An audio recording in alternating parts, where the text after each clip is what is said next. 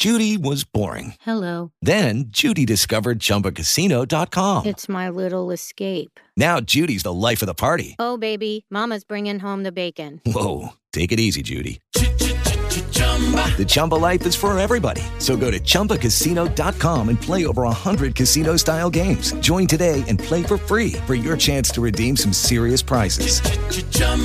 ChumbaCasino.com. No purchase necessary. Void where prohibited by law. 18 plus terms and conditions apply. See website for details. Blog Talk Radio.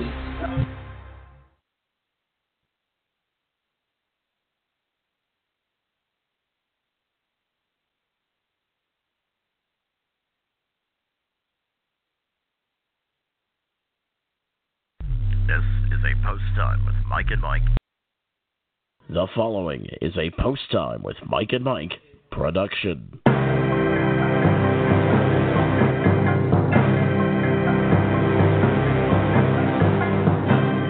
The final edition of the Molson Pace in 2017 went to a bit of a legend who fended off all challengers late in the stretch and won decisively for trainer Pete Tritton. This year, the race has a new name, a new feel, but the same great atmosphere as hundreds of Harness Racing's loyal fans have come to the raceway at Western Fair District to see the historic Camluck Classic named in honor of one of Canada's greatest stallions. It is a loaded field of top veteran pacers, but one descendant of Camluck is trying to make his name known. Killer Martini, the gelding son of Camluck, will try to rebound in a race named for his father after a couple of tough efforts at Yonkers Raceway. If Killer Martini could pull off the upset tonight, the Winner's Circle celebration will be one we won't soon forget. Post Time with Mike and Mike, presented by Bet America, is proud to present the 2018 Camluck Classic live from the raceway at Western Fair District. Our broadcast starts right now. Win it right here. 1/8 of a mile left to go. Sunfire Blue Chip. Could this be the one for Mark? Outside, even at a pleasure. All bets off in McWiggin.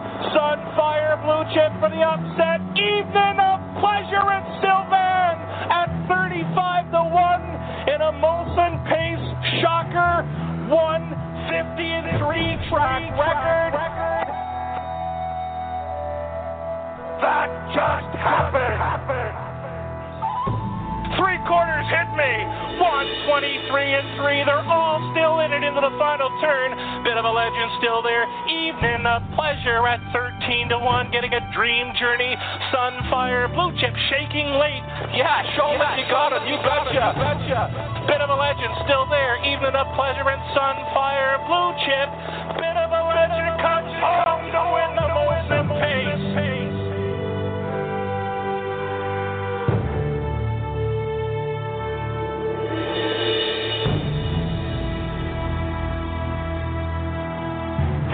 That just happened.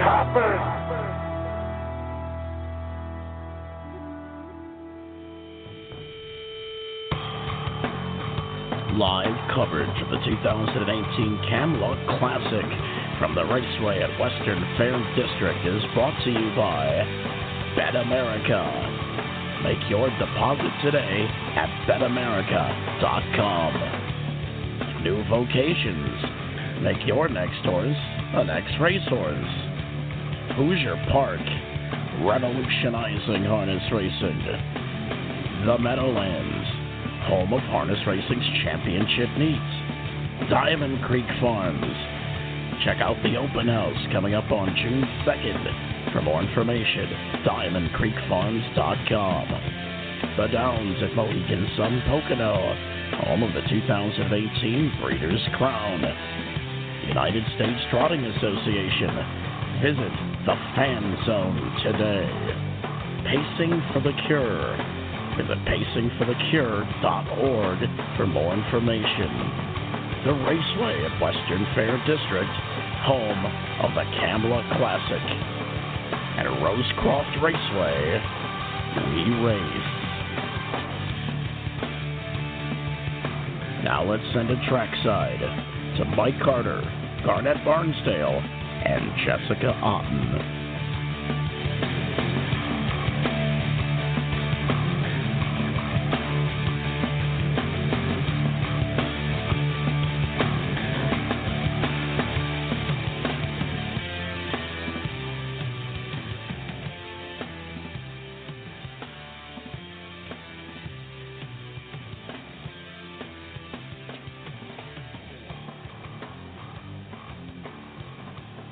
Garnett Barnesdale, and I forgot to turn the mute button off again. I did it in the Facebook Live. Post Time with Mike and Mike, presented by Bet America, is proud to present the 2018 Camluck Classic, live from the Raceway at Western Fair District. Mike Carter alongside of Mike Bozich, joined by Garnett Barnesdale and Jess Cotton. We'll get to those folks here in just a minute. They're going off for the 7th race. We're not ignoring the 7th race, but they literally just went off, and we'll kind of see what happens during this race. We'll kind of talk about it after. But we're going to introduce a couple of members of our broadcast team. To my right is my one of my good friends. He's going to be a groomsman in my wedding, and he's a good dude sometimes. My friend Garnett Barnesdale. Garnett, man, what a night of racing, and what a difference 365 days can make. We were freezing our butts off last year at this time, and now we're sitting here, and it's we could wear shorts if we wanted to. There's a lot of people wearing shorts here tonight. It's not really muggy or uncomfortable. It's just beautifully warm, no wind, a lot of really quick miles here so far tonight, and we got a horse named Drunk on the Plane on the front end at 4 to 5 here in race 7. This was a horse you touted earlier, so on top at 27 seconds. We're going to bring in the third member of our broadcast team, and folks, let me tell you something, and Garnett, I think you can agree with me here. We just saw 54 and 3/2, by the way, 27 and 3 in the second panel. Wow. Garnett, since Jessica has joined our broadcast team, what an amazing job she has done. She does a great job. She's a fantastic horsewoman, and I'll tell you what, she does a great job for us. She brings a lot of knowledge to the table, no doubt, and the crew becomes much better looking when Jessica's around as well, so that doesn't hurt. Jess Cotton is the third member of our broadcast team. Jessica likes Evie Lover Hanover in the Molson Pace, I'm going to say that about 100 times, in the Camluck Classic here this evening. Jessica, talk to us about what you've seen so far and about the night you've had. Jessica, you forgot to unmute yourself. Actually, you know what? I think we forgot to unmute you. Hold on. Let's try that again. Yeah, Go ahead. now I'm unmuted. You had to do that on your end, not mine. Can you hear me now? Okay. So far tonight, I've seen a lot of slow halves other than this race right here. And, wow, that was a very exciting finish. Anyways, it's a beautiful night for racing. They're going really decent miles. That was a mile and a 16th race, I believe.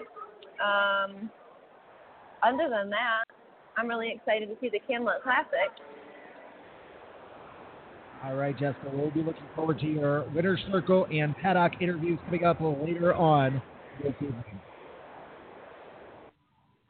All right, guys. Well, Jess Cotton will be providing the paddock and Winner's Circle reaction. We're going to have Greg Gangle here in just a few minutes, but Garnett, let's talk about what just happened here. Trevor Henry, Sugar and I talked about it. He is the master at this racetrack, scoring at 2-1 odds and closing strongly on the outside. Trevor's the king of Western Fair. There's no doubt about it. He dominated this track and every B track in Ontario for years and years and years before he finally figured out that it was easier to make money 4 nights a week racing at the major circuit than doing it 6 nights a week here. But he's already got 3 wins. There's no doubt Trevor's the king of this joint, and don't count him out from the rail in the big race. I'll tell you that right now. All right, race number 7 just finishing up. 8-7-3-4. Results are unofficial. Let's bring in my partner. He's got a little bit of a, he's not in Canada, so he's not sucking the Canadian air like we are, Garnett. But our man Mike Bozich back at the Mike and Mike Studios. Mike, how's everything on your end? Not too shabby. The 8 did win that race, right, guys? Yeah. Yes, the 8-1.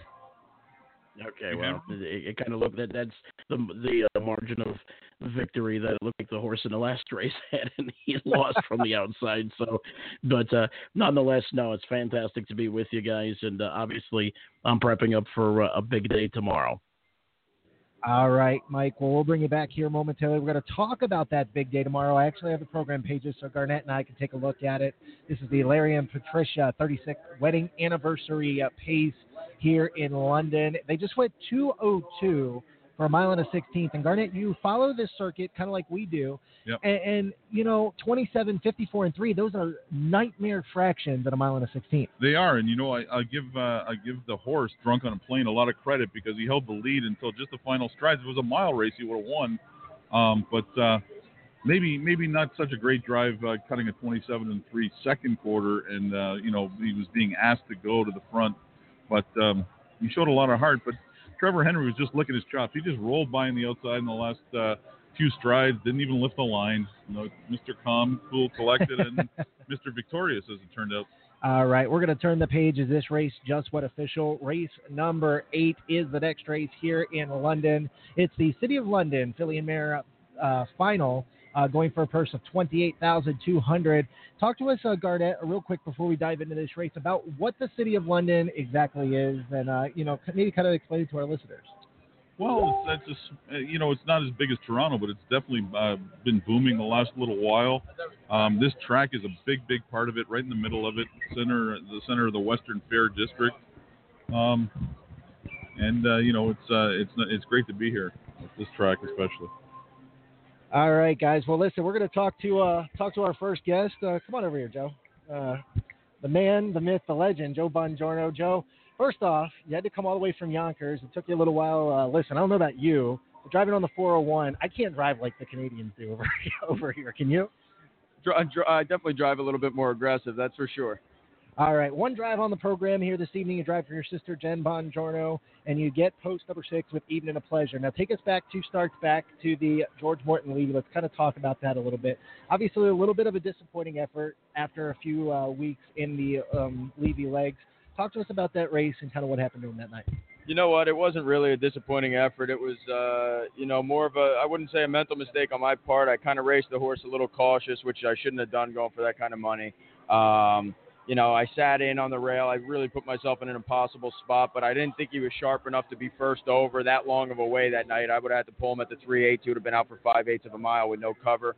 And I just I didn't pull him. I made my decision at that point, and I regretted it after the fact. And the last 2 starts since then, he's been absolutely unreal. Now, Joe, talk to us now about Evening of Pleasure coming into tonight. First off, have you ever driven here before? No, this is the first time being here, actually. Okay, so you've been here for a few races. I kind of saw you walking around a little bit. What's your take on kind of the strategy that some of these guys have? The first couple of races were speedy horses. Now the last couple of races we've seen the back markers kind of flying towards the end. You know what? I just think it's the way the races are falling apart. Certain races, the fractions, they've been going a little bit up front, and they've been closing into them. And the races that the fractions were rated right on the front end, and the horses up close were, finishing top 3. So I just think it's going to be the way the race plays apart.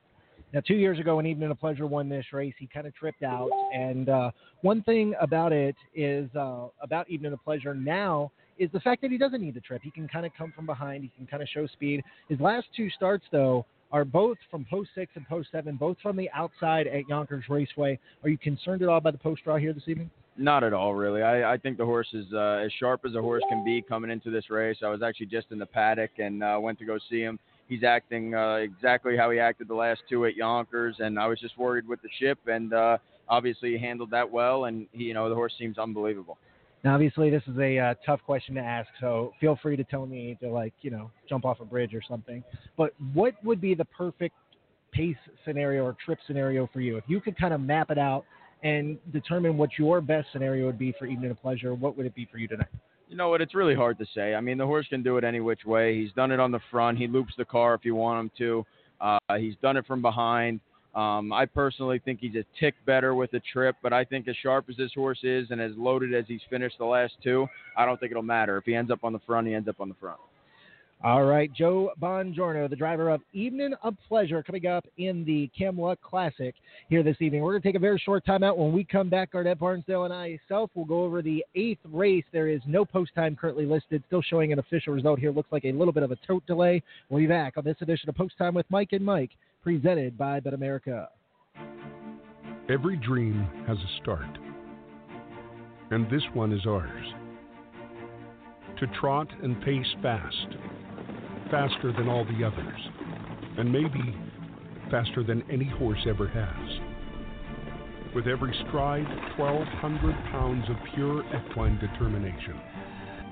In every turn, there's a tale. Every bet is a hope. No 5-year returns, no annuities, 401ks. Return on investment comes in seconds. Maybe they say that the odds are against you. But nothing great comes easy. Winners don't second guess. They sprint through openings and dig in deeper when the going's tough. No horse ever rides alone. The owners, the driver, the groom, and you. There are no sidelines here. The world is often full of many compromises, but not here. Not on this day. Not in this race. Not with this horse. Not in this sport. Once you feel it, it becomes you. Once you become it, your dream becomes ours. This is harness racing. We welcome you to the Harness Racing Fan Zone. See it all for yourself. Feel it in all the passion. Share that experience with others. And be a part of it all. The Harness Racing Fan Zone puts you in the driver's seat.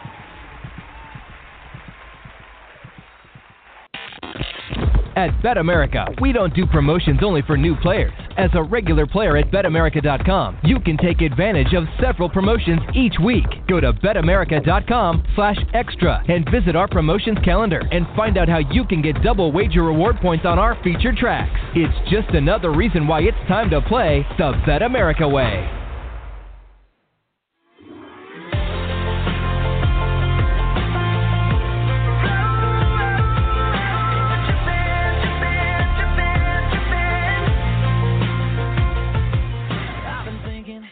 We're back on this edition of Post Time with Mike and Mike, presented by BetAmerica. Mike Carter alongside of Mike Bozich, Garnett Barnsdale, and Jessica Otten.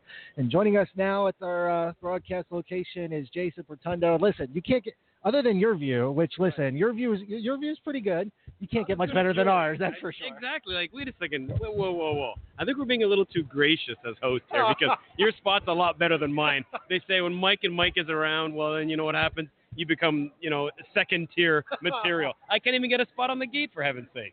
Now, Jason, listen, you had the night off from Woodbine Mohawk Park. Right. Obviously, you come to the half. Is this your first time here or no? Oh, no. Been here before? Yeah, once or twice. He drives here He drives here on his off nights. Oh, listen, I didn't know that. Of course, Garnett's sitting over here too. He's co-hosting with us. All right, Jason. Well, listen, you've seen the first few races. Talk to us a little bit about what you think is, how the Camluck Classic will kind of shape up. We saw speed in the first couple of races. Now we're seeing closers. Not really a track bias. I mean, it's hot. It's hot. So, I mean, they're going to be going fast.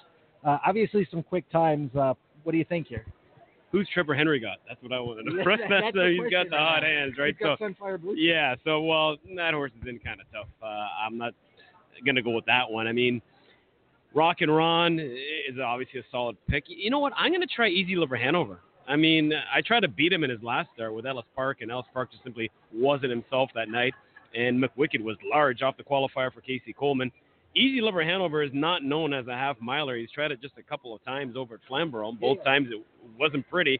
So I'm just trying to buck the trend. I mean, he's, he had to lose one eventually, so I hope he got that loss out of the way. He had 9 in a row at the preferred level. Get that loss out of the way, maybe start up a new a win streak here. But it's a solid race, even in pleasure. Of course, won this race before. Dr. J. Hanover, the fastest thing on 4 legs in this country. Been a legend, the defending champion. But I'm going to just try Easy Lover.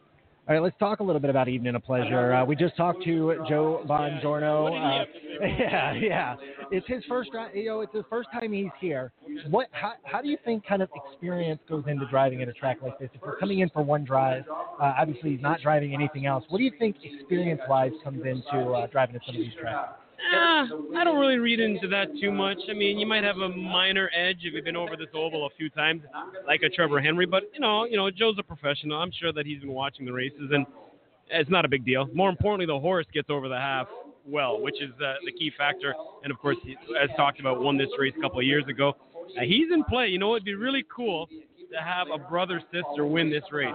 I'd be shocked if it's ever happened before. In fact, I think the only female trainer to win would have been Casey, right? So, but we'll see. I mean, that's the beauty of this sport, right? Whenever females and males line up together in golf or whatever other sport you want to compare it to, it's a big deal. But that's the beauty of our game, our sport. equine athletes, human athletes. We see men versus women all the time. So, yeah, you know what? He comes in off back-to-back wins. He's obviously proven over a half. And he's just another solid option. What I think is a deep betting field. Now, one more question before I let you go. Killer Martini is the only horse in the field that's named after his father. Killer Martini gets post number 3. Scott Coulter gets his shot at a big race here. In a little bit of a tough spot, but removes Lasix tonight. What kind of chance to give him? I don't know. I mean, it'd be a feel-good story, obviously, with the sire being Camluck, and he's sired a few winners of this race already. Scotty Coulter, a local guy, really nice guy as well. My heart is with him, but my head is saying no. It's obviously a tough spot for this guy. I don't think he's going to make a dent, but who knows? It's a horse race. Obviously, anything is possible, but it would be a feel-good story. I just don't think it's going to happen. All right, Jason Pertundo from Woodbine Mohawk Park. Woodbine, listen, good luck to you guys later on. You and Mark McKelvey, what time do you guys come on? Tell us where we can find you. Facebook Live, it's the hot thing, right? I mean, even our baseball team here in Canada, we only have one, unlike, some other, side of the side of the world there. You guys got all the teams. But, yeah, you know what? Facebook Live, 10:30 to 11:30. That's obviously Eastern time, so I know you got listeners from all over. But stay up a little bit later, depending on where you're watching or listening from, I should say. And, it's going to be a lot of fun. The race will go off at 11:15, I'm told. It will not be delayed. It's on Sky Sports, so it's going all over the place, including Down Under. So we're going to stay to the post time. All right, Jason. Well, appreciate it, my friend, and good luck tonight, okay? All right, appreciate it. Thanks. All right, take care. All right, Jason Pertundo from Woodbine Mohawk Park. And, Garnett, you've had a chance to work with our friend Jason a little bit. And, he brought up a couple of good points while talking about the Camluck Classic. Absolutely. I actually picked Easy Lover Hanover as my top pick. He had excuses last week. He'd missed a week. He did not have his regular driver. And that race maybe is not as bad as it looks, considering he paced home in 27 flat. I think McWicked was just that sharp that he wore him down in the stretch, maybe broke his heart a little. But I think if he can bounce back here. My only question is, leaving from the middle of the gate, what kind of a trip's he going to get? Because it looks like horses inside of him and outside of him want to leave. So that's the only thing that really worries me. I think, I think the key to this Camluck race is you got to play a price. I think there's 4 or 5 horses that can win it. So, I wouldn't be taking 7 or 8 to 5 in a race like that. All right, let's dive into race number 8. Nothing special, pick 3, pick 4 wise here. Our high 5, win, play, show, exacta, trifecta, superfecta. And let's kind of take a look at it. Pretty big driver change here on the 7, Book the Bet. It goes to Alfie Carroll. Anthony McDonald does not have the drive on 7, Book the Bet. Book the Bet was a horse I liked 3 starts back. Unfortunately for me, Garnett, he was $2.90 to 1. And the one night we needed him at Flambeau. We needed him at Flamborough. Neither one of us had him. So talk to us a little bit about what you think here. I think that the 7 could hit the ticket. Book the Bet's actually, she's the sentimental choice because my son actually owns a very small share of her that was given to her by my good friend Adriano Sorella, who won the share at the Stables Open House. So, you know what? I heard Anthony's sick tonight, but getting Alfie Carroll certainly won't hurt. This filly can really fly off the gate. Maybe if Alfie can step around them quickly and let one go, he might have a shot. All right. For those who have never listened to one of our live remote broadcasts, we kind of do this like the Kentucky Derby style on NBC. We'll kind of talk about each horse and go through the field as they pop up on our TV screen. It is a field of 8 going 1 mile, a purse of $28,200. The City of London Filly and Mare Pace final.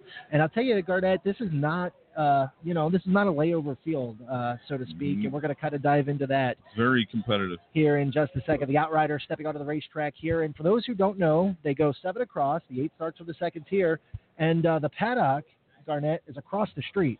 It's across the street, and you got to go through a tunnel to get to and from. All right, here is the field as they step onto the racetrack. 1 is Sweet to George. Won her City of London last week at 156 and 3 has 1 win in 3 starts. Gets James McDonald in the sulky. From the rail by determination.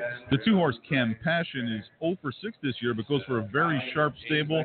Was a very good second last week in the elimination and picks up Jordan Stratton, which won't hurt. Number 3, Together We Run, trained by Kyle Bossins, was 3rd in the City of London elimination in 159 and 1. Came home a little slow, but has been the most consistent horse in the field. Has hit the board in all 10 starts this year. That's right. The 4-3 account has 2 wins and 4 starts. Was a narrow loser last week. gets the very hot Trevor Henry for trainer Robert Don Fellows, who also trains the 2. 3 accounts is currently 9-1 on the board. 5 is Macarita, was 4th in the City of London race last week at Flamborough, only missed a length, finishing 3rd. Co-trainer Walter Whalen. You don't need to ignore Mike Whalen. Mike Whalen has been known to hit tickets before. Absolutely. The 6, One Chilly Night, currently 13-1 on the board, was a winner last week in one of the eliminations after breaking and finishing 30 lengths behind. One Chilly Night's trained by Chad Milner, driven by Scott Coulter, and at 13-1 might be worth a stab here. Number 7 is Book the Bet. Driver change here to Alfie Carroll. This will be the first time that Alfie Carroll will drive 7 Book the Bet. And, we'll kind of talk about what that can do to a horse here in just a couple of minutes. And the 8-horse Shadow of Her Smile is trained by Greg McNair, driven by his son Doug, who just won his 3,000th race last night. She's got 1 start this year. Wasn't a bad race in the City of London elimination. Another horse with a price that might have a shot here. All right, that is the field for the upcoming 8th race. The board shows 1 minute to post. We're going to take a very quick 30-second or so timeout. We're going to kind of regroup. When we come back, we'll dive into this race. You got Post Time with Mike and Mike, presented by Bet America. Are you a student looking to log volunteer hours, or just someone interested in spending free time giving back in your local community? Pacing for the Cure could use your help. We need volunteers at local events to help with fundraising and to assist with the annual dinner party planning activities. Please email Janine at pacingforthecure.org for more information. Again, that's Janine at pacingforthecure.org. Mike? Pacing for the Cure annual sponsorship opportunities are available on the pacingforthecure.org website under the donor tab. Choose your sponsorship level or customize your own sponsorship package. This is a great time to reserve a table sponsorship at the annual Pacing for the Cure fundraising dinner party in Harrisburg, Pennsylvania in November. As always, there will be great food, entertainment, and prizes at the annual event. Visit pacingforthecure.org.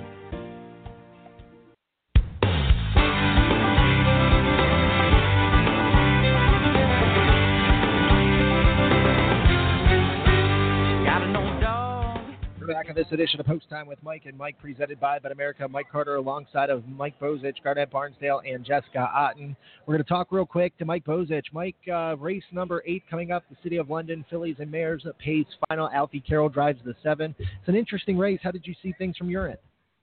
Well, it's a very competitive race. This is one of these things, guys, where you could see a lot of different horses go out for the lead. It could once again set up for number 6, One Chilly Night, who basically came from the same spot that she will probably have to come from here again tonight. She was 7th at the half. She was 6th at 3/4, and she swept on Bayous in the last quarter of 28-4. She's going to have to do the same thing again. She's going to need the pace scenario to develop for her, but if she can, I think she's got a good shot here right now. I think the price is right, and let's give her a shot, guys. That's my pick here. Well, Mike, it's interesting you say that's currently on One Chilly Night, 15-1. Garnett, or now 16-1. Are you surprised about the price on One Chilly Night?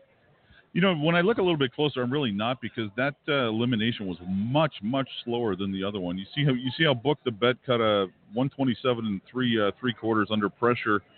This horse, they went to the 3/4 and 129 and the race fell apart. So maybe those horses just aren't that good. I think, to me, it comes down to the 1, 2, and 7, and how much can you like the 7-hole? But sentimentally, I like her. But I don't know. I mean, I think it's going to come down to probably the 1 and 2, but they're bet heavily. So what are you going to do with that?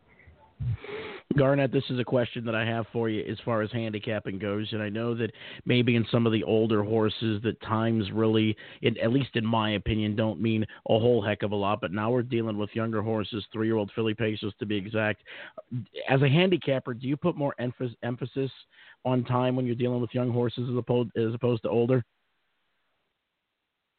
I like to look more so, not necessarily at the final time, but maybe the fractions or even the interior fractions, and that's kind of what I'm looking at in this race. Is that, the other elimination went basically like 8 seconds or 8 lengths faster to the 3/4.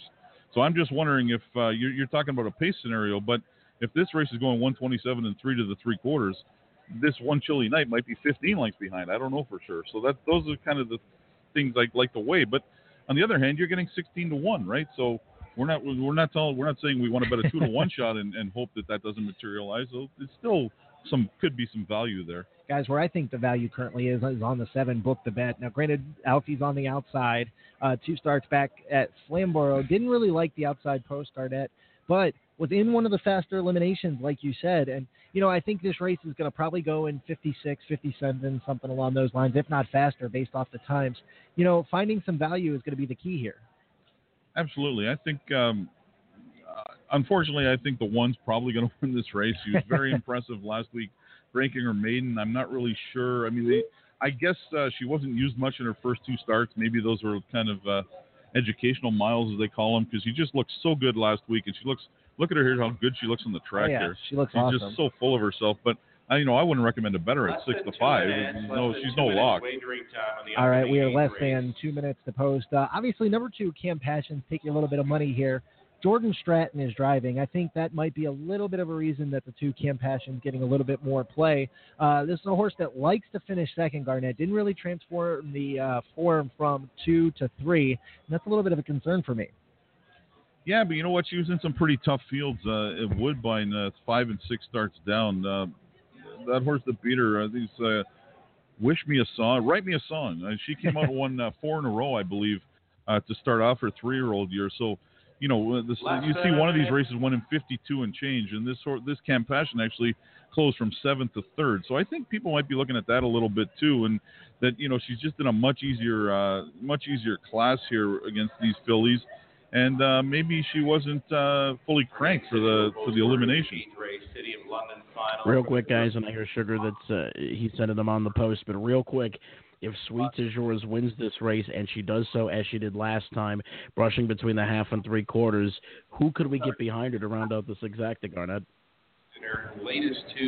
I think at a price, I think Doug McNair here on the 8 filly, I guess, might not be a bad stab, because she showed in her qualifier in her only start, I think she showed that she might be a little bit of an improved horse over what she was last year. So I might throw her in, maybe even Book the Bet. I mean, if she can beat them off the car and clear quickly, obviously she'll probably look to let one of them go. She might be able to survive and hit the exacta. All right, we're ready to go for the 8th race. We're trying something new, Gardette. It's worked out good. We've got a line in from Shannon Sugar Doyle, so you're going to hear the feed directly from Western Fair District. Let's send it upstairs to Shannon Sugar Doyle for the live call of tonight's 8th race.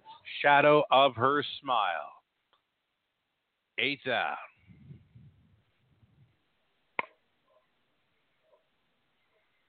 Starting gate picks up speed. Here they come. And away they go. It's going to be Together We Run and 3 accounts. Racing as a team to take them on out of there. Together We Run came through along the inside. 3 accounts is racing second. Rail advantage there in third for Sweet de Jour. Up from the trailing spot to be fourth was Shadow of Her Smile. Settled down into fifth was Cam Passion. Next in line 6, we've got Macarita, the back markers. One Chilly Night, Book the Bet. Right lining from third. Now into second. Now with the challenge, Sweet de Jour went right on by for James McDonald. Sweet de Jour, a little bit steppy though on the outside, trying to clear here after a quarter mile of 28 and 2 and 3 to 2. Second choice, Sweet de Jour is now on top. Together We Run is racing second, moving quickly on the outside, coming with authority. Shadow of Her Smile for McNair, trying to ambush them here with a lap to go. Shadow of Her Smile, a half length in front of Sweet de Jour. An uncovered third for Cam Passion. Together We Run, right on the bit there. She's a handful in fourth, angling out. Off stride in the backfield, went to 6. One Chilly Night. Half was up in 57 and 2. 29 flat through that second quarter. Shadow of Her Smile at 9 to 1, leading by 2 lengths. Up on the outside in second is Cam Passion. Now locked in the box third. Sweet de Jour trying to come through. Between horses there in fourth, Macarita and Whalen appears to have a ton here at 25 to 1. Way up on the outside was Together We Run, and saving ground along the inside. 3 accounts. They get ready to make the swing, and it's Shadow of Her Smile trying for the upset. Sweet de Jour has come back for second, finding room late. Here comes Macarita. It come down to these two. Sweet de Jour on the outside against Shadow of Her Smile. Sweet de Jour for the win. James McDonald on board in the City of London final. Shadow of Her Smile was the second. Traffic trouble there for Macarita getting third. 156 flat. Sweet de jour, McDonald for Blaze. I'm dying laughing right now. Please tell me you put that bet in. No, I was going to say, I'm a genius when I don't bet. That's the first race I skipped tonight. Oh, my goodness. Maybe 1-8 called by Garnett Barksdale, and he didn't play it, Mike Bozich. I think he called that the last race and the race before, too, but I'll tell you what, a great drive by James McDonald. You talk about a no-panic drive when the 8 came right after and swept on by. That was a heck of a drive. And once again, this 6, One Chilly Night, this is a horse you may want to put on your radar because this horse broke and made up about 15 lengths and was flying late, so another horse that you may want to keep an eye on in your virtual stable. You know who Sugar said was really making up ground was the 5, Macarita. And I pointed him out to you, Garnett, as they were coming around the turn. He really got stacked up around the turn. I think Macarita definitely could be a play next week. Yeah, it could be. I'm just trying to reset after not making a bet there.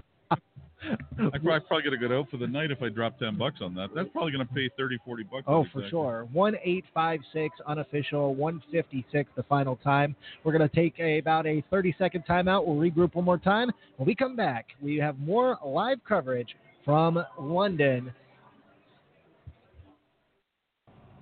New Vocations Racehorse Adoption Program. Retrain, rehab, rehome. New Vocations focuses on adoption as the optimal solution for the large numbers of horses that leave the track each year. The program provides rehabilitation and transitional training to prepare the horses for a productive life beyond racing.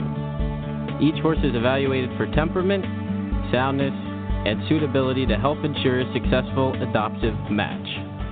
New Vocations Racehorse Adoption Program, celebrating 25 years and over 6,000 horses placed. Learn more at newvocations.org.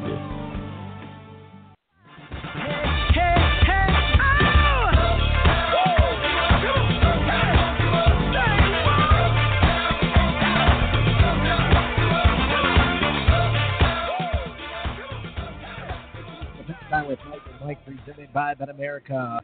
Mike Carter, Mike Bozich, and the gang. We got people everywhere, it seems like. Garnett just got in the back paddock taking care of some pictures for us. The City of London goes to the 1. Sweet de jour, you're going to be sick. $25.60. The winning exacta here. Trifecta, $197.25. If you use all the bombs here, 1-856, you got $68. That's not bad for 20 cents. It's a little light, I think. It's a little light. There's like 25 and 20 to 1, the 5 and 6. I think the 2 horse was taking money more to win necessarily than in the other pools, but it's not that hard to get the 1 and 8, I guess. So then if you're using 20 cents, you get, we like the 6 too. We probably could have had it. We put our heads together. For sure. All right. Race number 9 is the start of the late pick 4. And guys, $15,000 guaranteed pool. Garnett, me and you are going to probably have to jump into this here. A low 15% takeout. It starts off with the City of London Horses and Geldings final. Scratch the $5,000 illusion. That was a horse I really wasn't looking at too much anyway. Me either. You know what? I actually made my ticket bigger, and I don't usually bet tickets that are this big, but I bet a ticket with 90 combinations for 60 cents for a $54 ticket. Whoa. Because I see some value in one of the legs, and we'll get to it. But to start out here, I think you need the 1, 2, and 4. I initially liked the 1 and 4.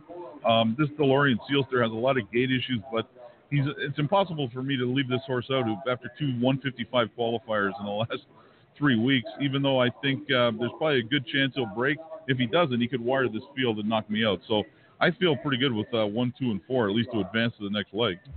I went with 1 and 3 here. I like the 1 Blue Moose. The 3 Sportsman of the Year is kind of an interesting horse to me. Was second in the City of London. Got a perfect trip from post number 7, which, as you know, Garnett, is very tough here. Very. I think with some post help, the 3 could potentially show up on the ticket. We got a 6 Shark Out of Water opening up at 4 to 1 from a 20 to 1 morning line, which is a little bit interesting. That's kind of an interesting play. I wish we could see the pool totals. Maybe we'll have to pull those up here in just a couple of minutes. Race number 10 is the second leg of this pick 4. And Mike, who do you got in the first leg? Well, I'm kind of with you guys. I mean, Blue Moose has really been a very dominant winner.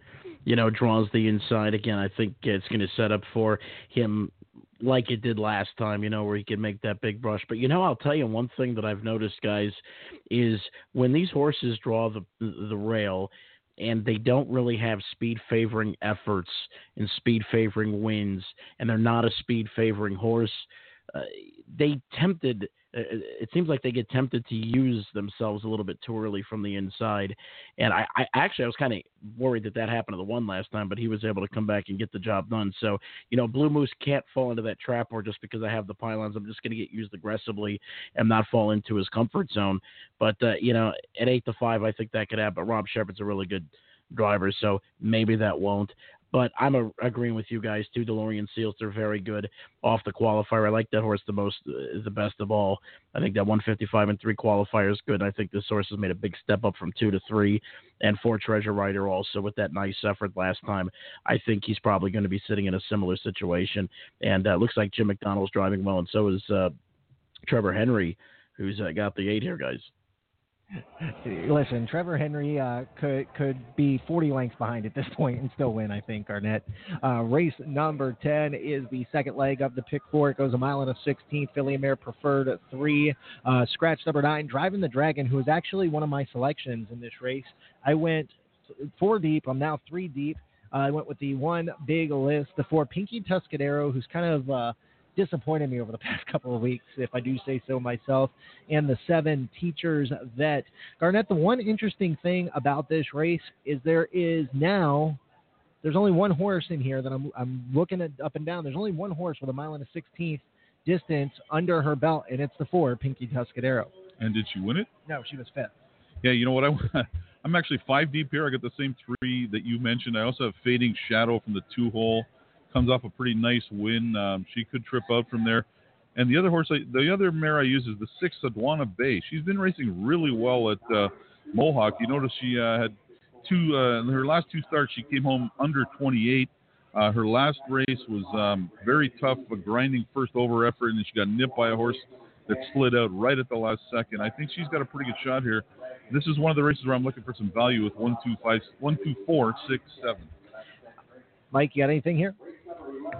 Number 5, Dazzling Rockette's kind of interesting. I don't think she ever got into her rhythm last time. For some reason, she started poorly, and she found herself last at the 1/2 3/4, and I thought she raced medium to well towards the end, but that's really not her ball game. I think she's got to be much closer to the pace, and if she could work out a second over journey, I think she's got a shot at a price. But I think 1 Big Liz is definitely the one to beat. I mean, she's better up close to the pace, and she was way behind last time and still raced very well. I mean, if that's not a sign of solid form, I don't know what is. So I think 1 Big Liz is definitely in it, and 5 Dazzling Rockette is a price play there. All right, we're going to take a very short break, Mike, from our Pick 4 tickets. We're going to talk to the Assistant Raceway Manager here at the Western Fair District, London, the Western Fair District, the Raceway. We've got about 10 different names. Greg Gangle. Greg, how are you doing, my friend? We're doing great. It's an exciting night. We've had a great turnout, wonderful weather. We really couldn't be asking for anything more. Now, obviously, rain was a little bit of a worry. When I talked to Greg Blanchard, I went up to call the 5th race. He was kind of watching the skies a little bit. A beautiful night compared to last year. If we all remember last year, I think we were up here zipped up and, cold as can be. And I'll tell you what, it's really helped out the crowd, I think. Yeah, absolutely. Last year at this time, the temperature was dropping. People were starting to put their sweatshirts on and so forth. And there's still some humidity in the air. So, like we talked about, a little bit of thunderstorms in the surrounding areas. 60% chance of rain around 11 o'clock is my latest forecast. So, just based on the crowd, the atmosphere compared to last year, I mean, we're certainly pleased because based on the fact we're given a new day starting on a Saturday, we've got the infield party. There's so much uncertainty of how tonight was going to turn out in terms of attendance, but I think it was a home run. Now, Greg, obviously the infield party was a big hit. I've seen a ton of people down in there. Joe Bongiorno was actually down there partaking earlier. He interviewed with us. Talk to us about what went into some of that stuff. What kind of went into some of those things for you guys, and what made you kind of change things up? Well, we want to do something different each and every year.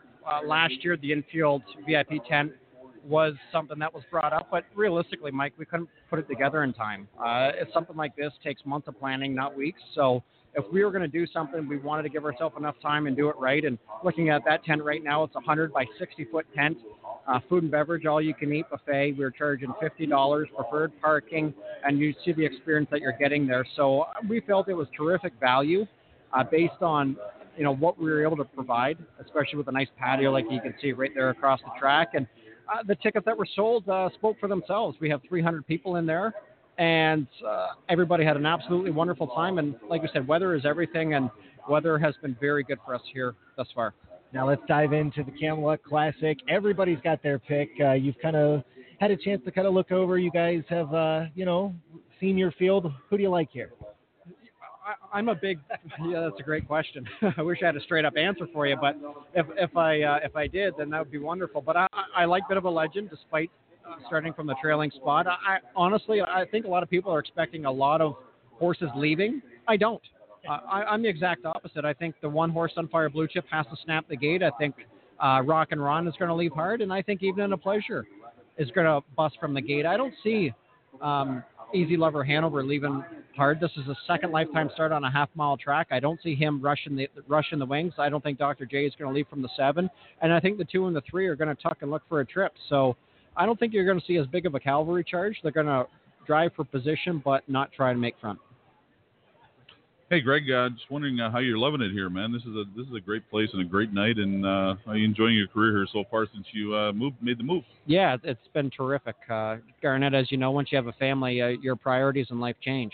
And I wanted a slower pace. This is the area I grew up in. And I have a 3-year-old daughter, Taylor, and my longtime partner, Anna, and I are expecting another daughter any day now. So, wow. Yeah, thank you. I said, we can have the baby any day but today. Yeah, no kidding. You're on your own. No, I'm kidding. But it was all about quality of life, Garnett. We work together at Woodbine and so forth, and we're seeing each other on a weekly, if not a daily basis. Yeah, back right there then on the tarmac. So all this was just based, and not to mention I wanted to get into the management position. Yep. So it's just Woodbine is a wonderful place to work, a great skill set, wonderful people to work with, but as you get older and wiser in life, you just want to have a bit of a change and change your lifestyle. Sure. Good to see you. All right, Greg. Well, listen, we certainly appreciate you guys having us. What a view we've got, and we certainly appreciate you guys having us out, and I'm sure we'll be talking with you soon. Well, we're so thankful that you guys came back this year. We thought it was a success last year, and we're very appreciative of Post Time with Mike and Mike. All right, Greg. Appreciate it, my friend, and have a good rest of the night. All right, we're going to take a quick timeout. We're going to go over our late pick 4 tickets here momentarily. We've got to pay a couple of bills. They're coming onto the racetrack for race number 9, but we'll attack our pick 4 tickets when we come back. You've got Post Time with Mike and Mike, presented by Bet America. 12 championship races. The captain, not to be denied. One spectacular night. And Father Patrick gonna coast home a champion here. Breeders' Crown 2018 coming to the Downs at Mohegan Sun Pocono. Pitching up the rail, Modern Legend there. Foiled again, dead game. Clear vision late on the outside. Pet Rock on the inside. Photo finish. Foiled again, and Pet Rock together. 149 and 2.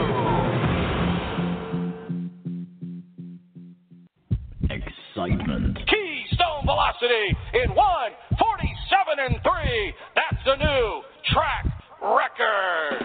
Competitive racing and full fields equal big payoffs. 6 Roses at 35 to 1. Bang! Soon go the fireworks. Catch exciting live harness racing at Rosecroft Raceway 2 days a week, every Wednesday at 6:40 and Sunday at 4:40. Rosecroft has an industry low 12% takeout on the Pick 5. Rosecroft Raceway, we race.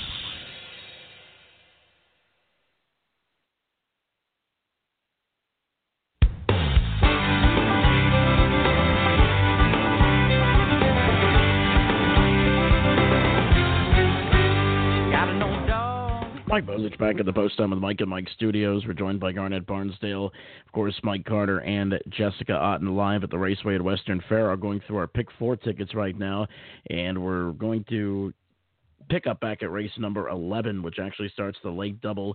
It's the Filly and Mare Preferred 2. I went 3 deep here, 5 Casino Classic, 1 on the lead last time. I thought she was impressive. I think she's very versatile. She can win from on or off the pace, and I think from post 5, that's a good position for her to be in. Request for Parole was facing tougher at Mohawk. and I think she's definitely in a better spot here. She could also race from on or off the pace, as it appears, although she's better from off the pace probably. And 8 SR Beach Babe starts with a second tier. This horse was out quite a long ways last time and ended up finishing a slightly tiring third, although she raced well. Doug McNair on the bike here tonight, and I think that's going to mean the world of difference for 8 SR Beach Babe, who's got to win against this particular class. So 5, 6, 8 for me in race 11. Mike? I think you're out in race 11, buddy. Me too. Me too. Absolutely. This is where I see the value in this race. I will put my reputation on this race lining up 1-2 out of the gate. There isn't a chance any horse beats this 1 and 2 horse around the first turn in this race. If you look at last weekend at Flamborough, they lined up beside each other, these two horses from the 7 and 8 hole, and they battled through the first quarter. You notice the 2 Southwind Ion was 27 flat, 55 and 1, and up by 2 lengths. I think in this situation, Trevor draws inside her. I think he parks her. I think this lines up 1-2, and one of these 2 horses wins the race. That's how I see it. I went 3 deep here. I went with the 1 Party in Rome, the 2 Southwind Ion, the 3 Right Away Shark. Garnett, I agree with you. There's just too much speed on the inside, and the way the track has been playing tonight, it's going to be tough for anyone to beat those 3. Race number 12 is the big race. It's the Camluck Classic presented by Sealster Farms. Jordan Stratton actually just walked up to the table. We'll get some thoughts from him here in just a moment. But, guys, I went 2 deep here. The 1 Sunfire Blue Chip, 6 Evening of Pleasure. Don't hit me, Jordan. I only went 2 deep, and I didn't use your horse. I'm sorry. But he's leaving. Evening of Pleasure and Sunfire Blue Chip are my 2 picks here. I went 3 deep. I have Rock and Ron, Easy Lover Hanover, and I don't see how you can leave Jordan Stratton out here from the second tier. You're just saying that because he's sitting here. Well, no, I'm saying that because this horse had outside post for about a year, and now he draws right behind the hottest driver in the world, who's going to be leaving 100 miles an hour. So I can't see how he doesn't get a good trip here. Mike? I'm going 4 deep here. This race is still a mystery to me. And Greg Gangle brought up a great point. You know, when you see these races on paper in a harness race, it looks like everybody's going to leave. What happens 9 times out of 10? Nobody leaves. And I think that plays to the advantage of Sunfire Blue Chip, who will no doubt be leaving. But I think George's going to be in a good spot with Bit of a Legend. But I'm hedging my bets here, guys. 1, 4, 6, 8 going deep in race 12. And Garnett, we'll talk about that 11th a little later, my friend. Yes, we will. All right, we got Jordan Stratton here with us. Jordan, you just got your first, just had your first drive of the night out here. Obviously, you've driven in a few races here. You won this race last year with Bit of a Legend. Talk to us about what you're feeling going into the race post number 8. It's going to be a little bit tough. Yeah, it's going to be tough, but we're following the rail horse Sunfire Blue Chip. He's been racing at Yonkers. I've seen him racing. He's very competitive, and the driver knows this track better than anybody apparently. But every time I look up, he's winning another race. But I think we're in a good spot. Rock and Ron, Even a Pleasure, I would assume would be leaving out of there, and hopefully they mix it up enough for me to pick him up late. Now, obviously, he has to follow from the second tier. One thing about Bit of a Legend is he can come from off the pace. He can go to the lead depending on what depending on what you want to do. How important is it, especially on a track that doesn't have a passing lane like London does? How important is it that your horse is as versatile as he is? I think that's what makes him such a good horse when he's inside, which he doesn't get inside very much anymore these days. But he can take full advantage like he did last year and move to the front, and he really won't let one by. But then again, he can race from behind, and he loves to chase one down too. He's just a really, really good horse, and I'm so thankful that Pete lets me drive him, and he's by far the best horse I've ever driven. Obviously, we're going to see you guys next week at Northfield Park, and we'll probably be doing the same interview again, except on live TV. One thing about Bit of a Legend is he likes the half-mile track. That's one thing that I've noticed about Pete Tritton. He doesn't kind of vary too much off the half. I think the horse kind of tells him that. He's so good on a half, and he doesn't really pick him up on the mile track. Some of the bigger horses have the advantage where, they can stretch out a little bit on the bigger track, and if you're a good half-mile track, you might as well stay on the half-mile. All right, Jordan. Well, good luck, and hopefully we'll be bringing home the trophy for second year in a row. Thank you. All right, guys. Jordan Stratton, the driver of Bit of a Legend, will be going to Shannon Sugar Doyle here momentarily. We're 30 seconds away from post time. Any final thoughts here, Garnett? I think if there's an overlay in the race, it might be the 4 at 9-2, who was a grinding first over winner last week. I think first up's not a terrible trip here tonight if he ends up in the same spot. But I think one of the 1, 2, or 4 is going to win the race. I think that, and I'm probably going to be looked at like I'm crazy. I think the 3 is a little bit of an overlay as well. But 8-1 on the morning line. He's 8-1 right now. So obviously the morning line odds maker. We are just being informed the 8 is going to be scratched from race number 9 here. I guess the 8 horse really is going to be scratched according to the feed here at the Raceway Western Fair District. Yep. Let's listen to Sugar. Scratch with number 8, Strike It Up. Refunds available, of course. Still time for wagers here on tonight's 9th race.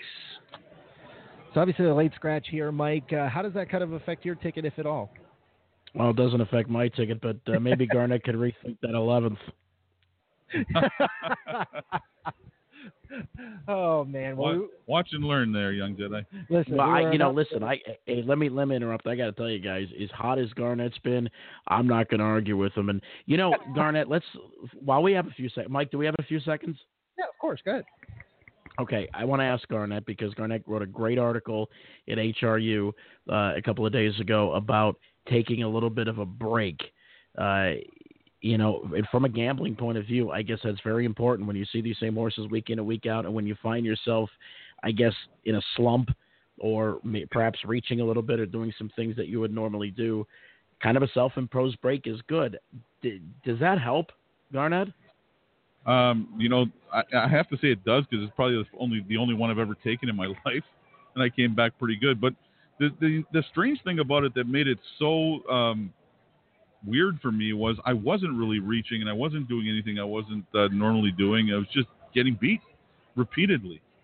So that's why I took the break. And I get what you're saying. Sometimes you go on, when you're gambling, sometimes you go on tilt, but I never really did. I just, my kid looked at my account at a certain point. I don't know how he got access to it, and said, "Hey, Dad, you didn't cash a ticket for 2 weeks." And I think that was the tipping point for me to take the break. 9th race, City of London. All right, guys. While they are headed to the gate, we're going to send it upstairs to Shannon Sugar Doyle. It's the 9th race, City of London Horse and Gelding Pace Final, going for a purse of $26,200. Got a water and Gideon Sealster. A reduced field of 6 here now in the 9th after the scratches of 5 and 8. They're an 1/8 of a mile from the start and closing up at 3 to 5. Blue Moose. Shepherd on board for Darvaux. Picking up speed. Here they come. They're off and off stride at the start. Number 7, Gideon Sealster to a break, and his last into the opening turn. It will be Blue Moose. Coming through, DeLorean Sealster is keeping it together thus far, and he is challenging here on by the opening 8. Blue Moose to lead by 2. Second best, DeLorean Sealster. With them in third is Treasure Rider. All alone in fourth is Sportsman of the Year. Another 5 lengths back to a struggling Shark out of water. Back with them and trailing Gideon Sealster, and he's moved out. Gideon Sealster is underway from 6, and he's moving quickly. 27-4, a roused up quarter here for Blue Moose, and he'll try to tap it up right here. DeLorean Sealster, tight quarters there out of third was Treasure Rider. Way up on the outside is Gideon Sealster. They're 3 high, coming out of that 3/8 bend, and it's Blue Moose to show the way. Now coming up and at him. Right on his wheel here is Treasure Rider. Inside third, DeLorean Sealster. Second over and fourth, Gideon Sealster. Then it's back to Sportsman of the Year. With them in 6, Shark out of water. 58 seconds flat, so 30-1 rating through the second quarter. Blue Moose leads with 3/8 left to go. Still coming up and at him now, Treasure Rider. Treasure Rider within 3 parts of a length. That's keeping DeLorean Sealster locked and blocked third. Still out there in fourth, Gideon Sealster. Sportsman of the Year could be heard from here in fifth. On by 3 quarters. 1:26-2. 28-2 speed through the third. Blue Moose still is the one to take down. Treasure Rider still at him on the outside. DeLorean Sealster, and Holiday appears to have a ton of horse. He's all dressed up with no place to go.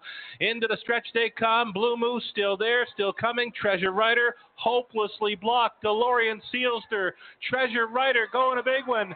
Treasure Rider for the win. James McDonald on for a City of London. Blue Moose trying to hold second against DeLorean Sealster. Gideon Sealster finishing fourth. 1:55-4. Never better. Treasure Rider. McDonald for the Smiths.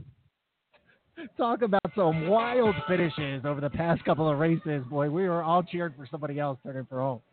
I was cheering for the 4. I just hope that I don't see an inquiry because it came out in tight quarters there when Dougie started coming with Gideon Sealster. But, I don't want to toot my own horn, but that horse went exactly the same trip as he did last week, right? Yeah, definitely. Yeah. First horses that win first over trips are some of the better bets right back because that's the tough. Obviously, we know that's the toughest trip to go in racing. Yeah, for sure. The first over trip is very tough. Number 4, Treasure Rider, the unofficial winner here. 1, Blue Moose second. Number 2, DeLorean Sealster third, and the 7, Gideon Sealster was fourth. 4-1, 2-7. And if you haven't done so yet, make sure you visit our Camluck Classic landing page via Post Time with Mike and Mike.com, where you will see that Mike Bozich is knocked out of the pick 4, and so am I. But Mike Bozich specifically won't have to worry about the 11th No, race. you don't have to worry about the 11th race. Well, actually, you know what, guys? I did make a little bit of a backup wager with the 4, and I actually agreed with Barnett. Garnett, I seen that this was first over last time, but he could grind. But I'll tell you what, I'm a little bit behind you guys in the feed, but I would think that the judges would have to look at this because it looked like the 7 was right almost alongside when this 4 kind of popped out. So we'll have to wait and see. I think it helps James that Dougie moved over. When he, I mean, out of necessity probably, because if you don't, you're going to get run into. But in that regard, it doesn't look as bad. But I agree. I think they should at least look at it. Currently, no inquiry just yet. Number 4, Treasure Rider, the unofficial winner. We are listening to Shannon Sugar Doyle. We do not currently have an inquiry. Let's take a quick time out while they kind of work through this and see if there's going to be an inquiry. When we come back, we'll have more from London. You've got Post Time with Mike and Mike, presented by Bet America. Are you interested in learning more about owning standardbred racehorses? Do you want to experience the excitement of driving a standardbred? Owning a racehorse is a once-in-a-lifetime experience and not as difficult as you may think. The United States Trotting Association wants to help make your ownership dreams a reality. Contact a member of the Ownership Concierge team by email at owners@ustrotting.com or by calling 877-800-8782, extension 5555. Looking to bet on great racing from around the country and around the world? There's no better place than BetAmerica.com. But there's also no better time to join, because right now we're offering a 100% sign-up bonus up to $100 on your first deposit. Simply open a new account at BetAmerica, make your first deposit, and we'll add your bonus immediately. It's that easy. Sign up today at BetAmerica.com. Join us for the Diamond Creek Farm Open House coming up on Saturday, June 2nd, starting at 11 a.m. Family-friendly activities include raffles, hay rides, food and drinks, meet-cute foals, and much, much more. The Diamond Creek Farm Open House, located in Wellsville, Pennsylvania. For more information, visit us online at diamondcreekfarm.com, like us on Facebook, follow us on Twitter and Instagram. It's the Diamond Creek Farm Open House, Saturday, June 2nd at 11 a.m. Be there!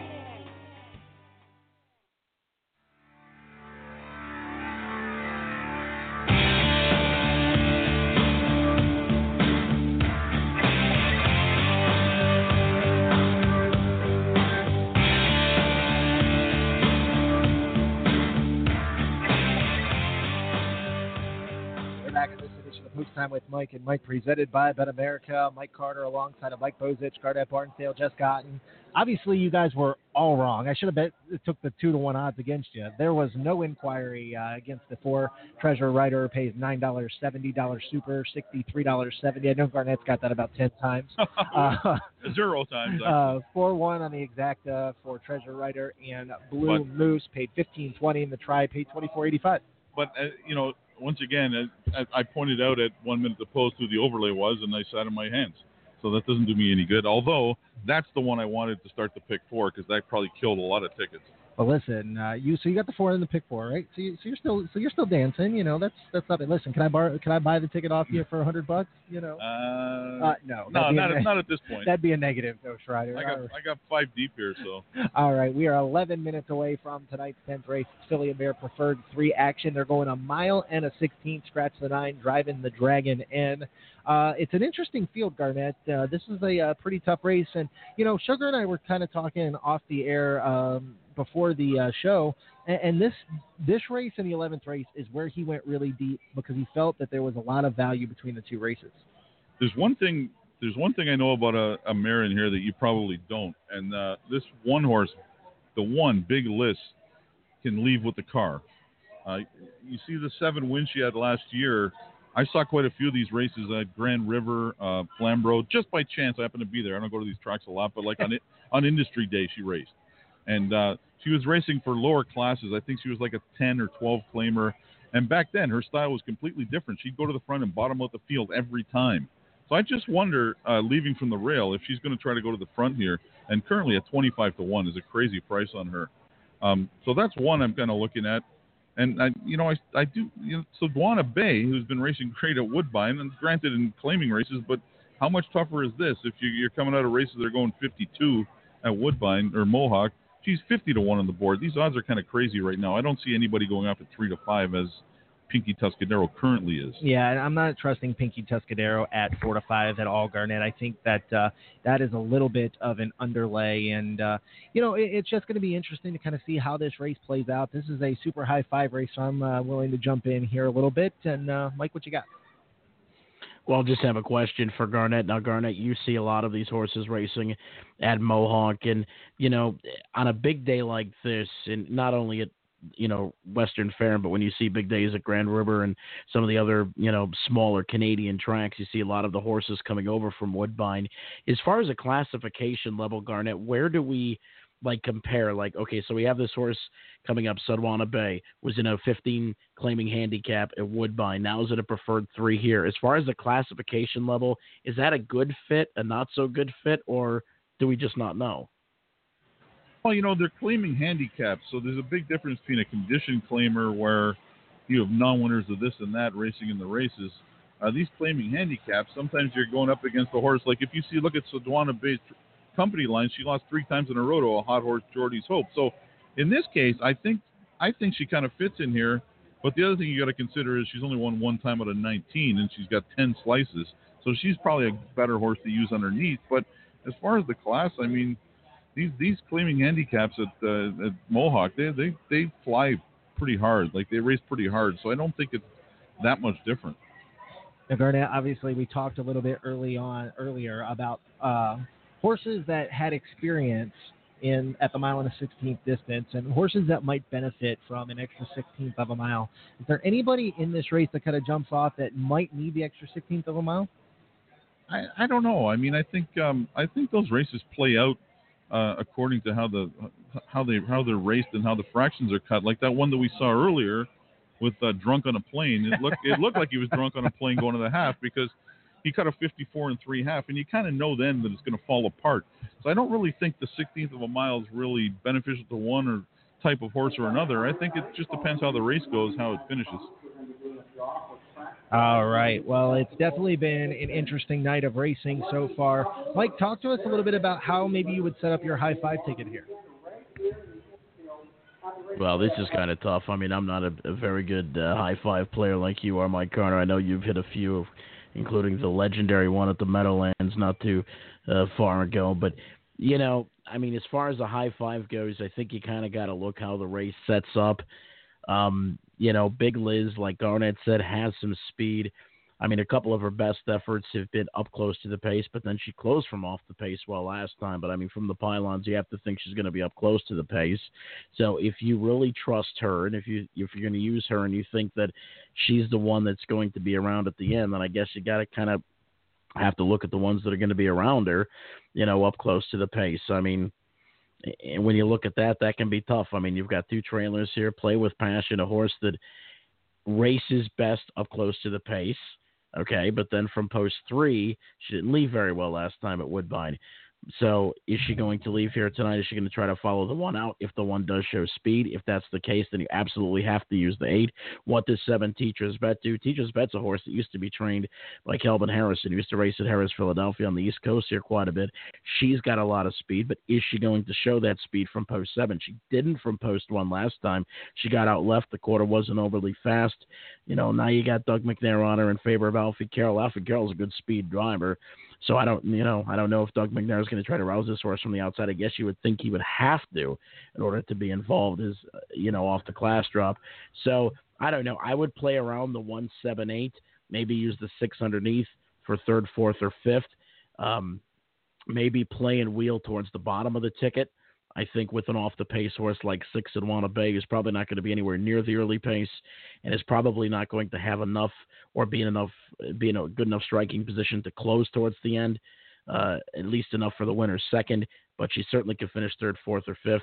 So I would play heavily with 1-7-8 towards the front and maybe play 6 towards the back, 3rd, 4th, or 5th, guys. Mike, it's kind of interesting to kind of see how this pace scenario is going to kind of, set up. It's interesting what you said about, speed and pace setting. What I'm kind of interested to see, and I want to get your opinion about, is the 7 Teacher's Vet. Teacher's Vet likes to leave, Mike, and, has left from outside post before. Do you think somebody like that is going to have a hard time from post 7? Well, she's got to try to leave. That's the only chance she's got to be in the race. She's dropping in class. She's getting a top-class driver, so there's really no doubt that she's going to leave. How much it's going to take out of her to where she's going to try to go, whether she's going to try to just go all the way or whether she's going to try to duck, that's a different story. But she's definitely going to try to leave. So, this is one of two ways. If you think she's going to have it easy enough on the front end to where she's going to hang around, then I think you have to play on the 1-7-8 because I think those are going to be the 3 horses that are going to be near the front end. If you think the speed can break down, Pinky Tuscadero can close well, although it does show back on the 24th that her best race, at least in her last 5 starts, has been on the front end. I know she's got a really good late kick, so you may want to throw her in there. And 6 Adwana Bay is going to be a horse that would benefit from a fast early pace as well, and so will Fading Shadow, although, I'm not fond on this track of closes from post 2. Usually they find a way to get locked in. But nonetheless, I think this is a race you just got to play shapes. If you think the speed's going to hold, play around the 1-7-8 with your closers towards the bottom. If you think the speed's going to fold, then maybe go ahead and put your 2, 4, and a 6 in the top couple of positions with the speed on the bottom and see how it plays out that way. Right, and you know what else makes it kind of an interesting bet, Mike, is that there is so many horses in this field that don't necessarily have experience at the mile and a 16th. Like I was just talking to Garnett about, that could really hinder a few of them. Well, that's maybe where you want to play from off the pace. So, Pinky Tuscadero, has good late rushing abilities, and she's dropping down into a preferred 3 ranks like a few others here. Sadwana Bay's got good late rushing ability.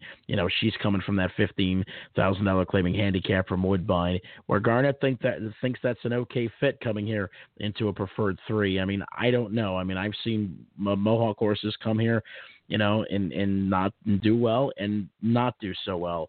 But one of the things that Garnett brought up is the horse, 1 for 19 with 10 slices.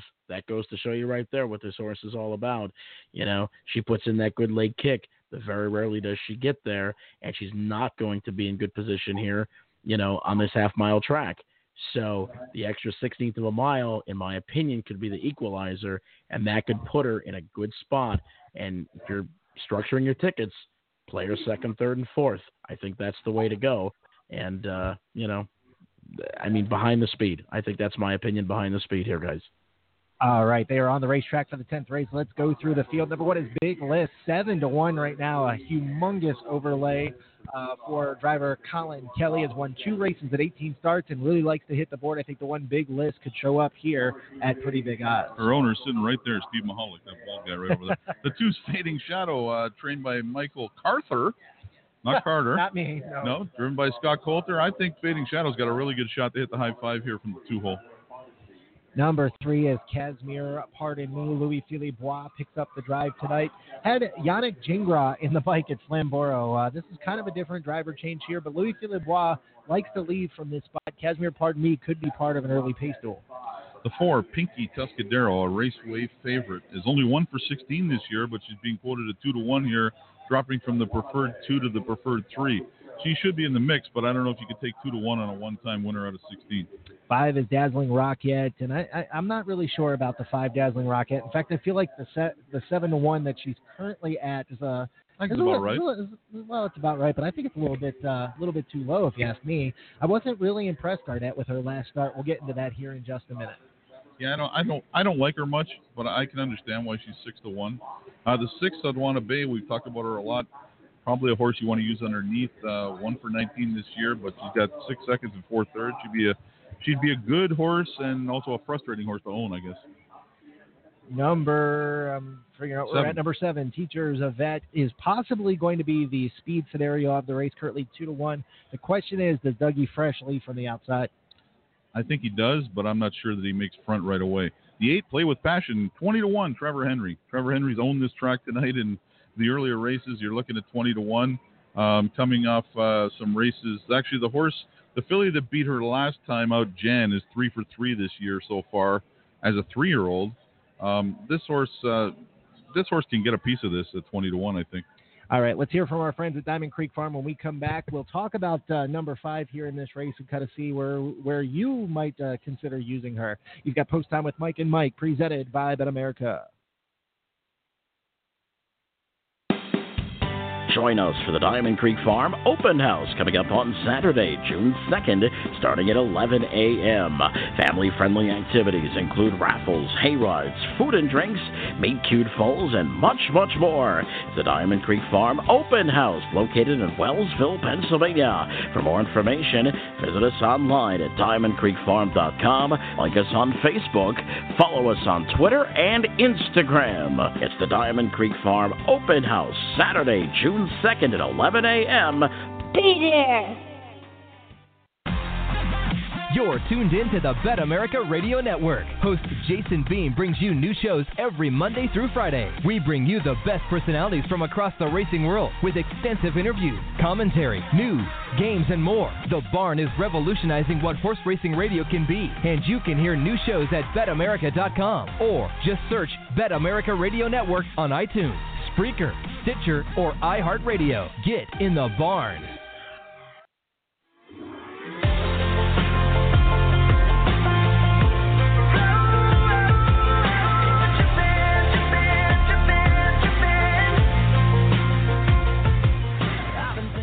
We're back on this edition of Post Time with Mike and Mike, presented by Bet America. Mike Carter alongside of Mike Bozich, joined by Garnett Barnsdale, Jessica Houghton.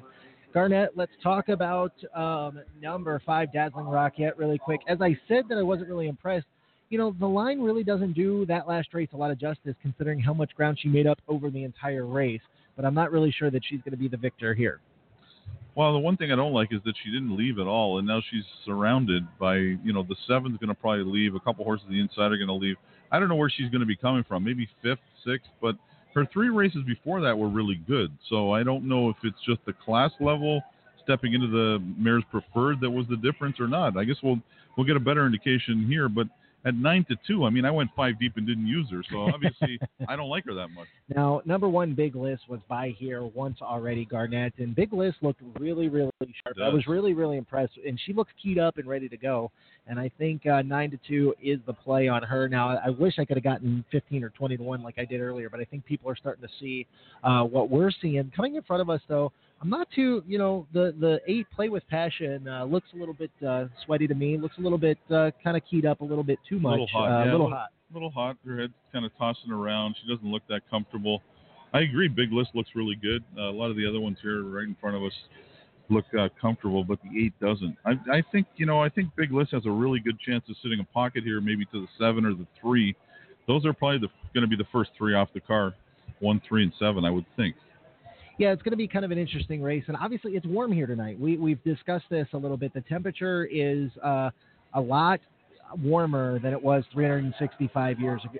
365 years, yeah, it was definitely warmer than 365 days ago. We're going to get the driver introduction. Shannon Sugar Doyle is going to do the driver introductions after this race. We will cover that live here on Post Time with Mike and Mike because we've got the line in. we've got a lot of improvements to our live remotes, and one thing that we've got this year, Garnett, is the line in, and I'll tell you what, it helps us in a couple of ways. Number one, we don't have to stick a microphone up to the television anymore, and number two, the sound is so much clearer, and we're getting exactly what's going through the track feed. And number three, we can yell during the race. I know that's Mike's favorite part, right, Mike? The following is a Post Time with Mike and Mike production.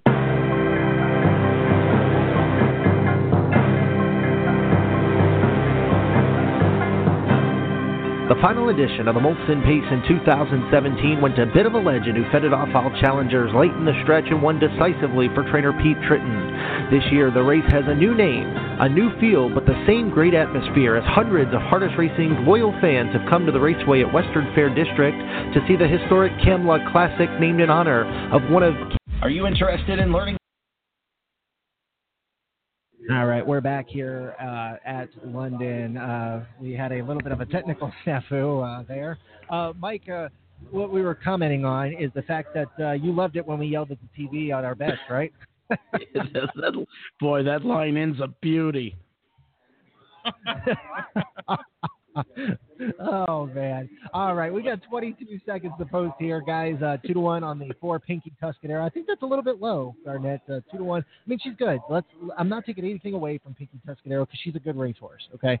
Let's just be honest here. She's a good racehorse, what have you. But I'm not sure that 2-1 is a price I would play her at on top. I wouldn't take it. I mean, she's won once this year. It was a good mile, but I don't think I could take 2-1. I don't think this is a real easy spot for her. I like the 1. All right. Well, enjoy yourselves, kids. It's super high five time, going a mile and a 16th. Race number 10 here at the Raceway at Western Fair District. Shannon Sugar Doyle with the live call of tonight's 10th race. Tuscadero. She's a co-favorite now at 5-2 with the 7 Teacher's Vet. So at a post 5, Dazzling Rocket, then Sadwana Bay, Teacher's Vet, back Tearing It, Play with Passion. 7 on gate, 1 trailer. They're picking up speed. Here they come for the edit distance in London. They're off. Timing it perfectly from an outside post. Teacher's Vet teamed up early here for McNair when she crossed right on over for the lead. Teacher's Vet quickly by 3 open lengths. Casimir, Pardon Me, battles on for second against Big List. Big List, though, she's protecting her pylon position to come through for the play spot. Still left out there in the third. Casimir, Pardon Me, and Louis Philippe was sending this one. Quick opening quarter mile coming up here. Teacher's Vet matching the bullet thus far tonight in 27 seconds flat. Teacher's Vet by 2. Big List is second, ducking and tucking for third. Casimir, Pardon Me. It's Pinky Tuscadero with some pace to chase in fourth. Fifth best in Thinking About It, Sadwana Bay. Off the back end, Fading Shadow. And going next to last, Dazzling Rocket over Play with Passion. Approaching the half mile, it's Teacher's Vet. Left loose on the lead by 2. Teacher's Vet and McNair with a lap to go. Big List is second now. Pinky Tuscadero's put into play, and she's just taken second on the outside for Horner.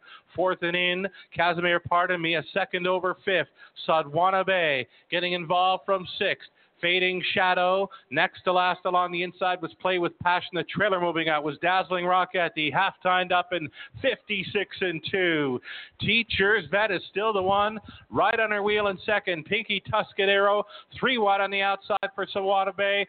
4 wide on the outside. Dazzling Rocket with a big backstretch power swoop for Hensley. Dazzling Rocket is circling them. Throw a blanket over them. 3 lengths tip to tail. This field of 8. They swing for home, and it's time to show them if you got them along the inside. Teacher's Vet still there. Pinky Tuscadero still coming on the outside. Still there, Sadwana Bay way up on the outside. Fading Shadow! Fading Shadow maybe over Sadwana Bay. It's awfully close on the line. A picture will decide it. Well, Mike, another close finish here at the Raceway, my friend. You either had to play with the pace or without the pace. If you're playing without the pace, like we said a couple of minutes before the race, you're playing Fading Shadow, Sadwana Bay, Pinky Tuscadero, them kind of horses. If you're playing with the pace, you're playing Big Liz, Teacher's Bet, Play with Passion, them kind of horses. I think you just had to play either with or without the pace there. And, I think if you play without the pace, I think you did quite well. It looks like the 2 might have gotten up over the 6 here. 2-6 at a dead tight photo. Guys, listen, Garnett, and, people can say whatever they want to about track bias. The last 3-4 races, it's been speed, and then flying from the back. This could change the entire setup of tonight's Camluck Classic.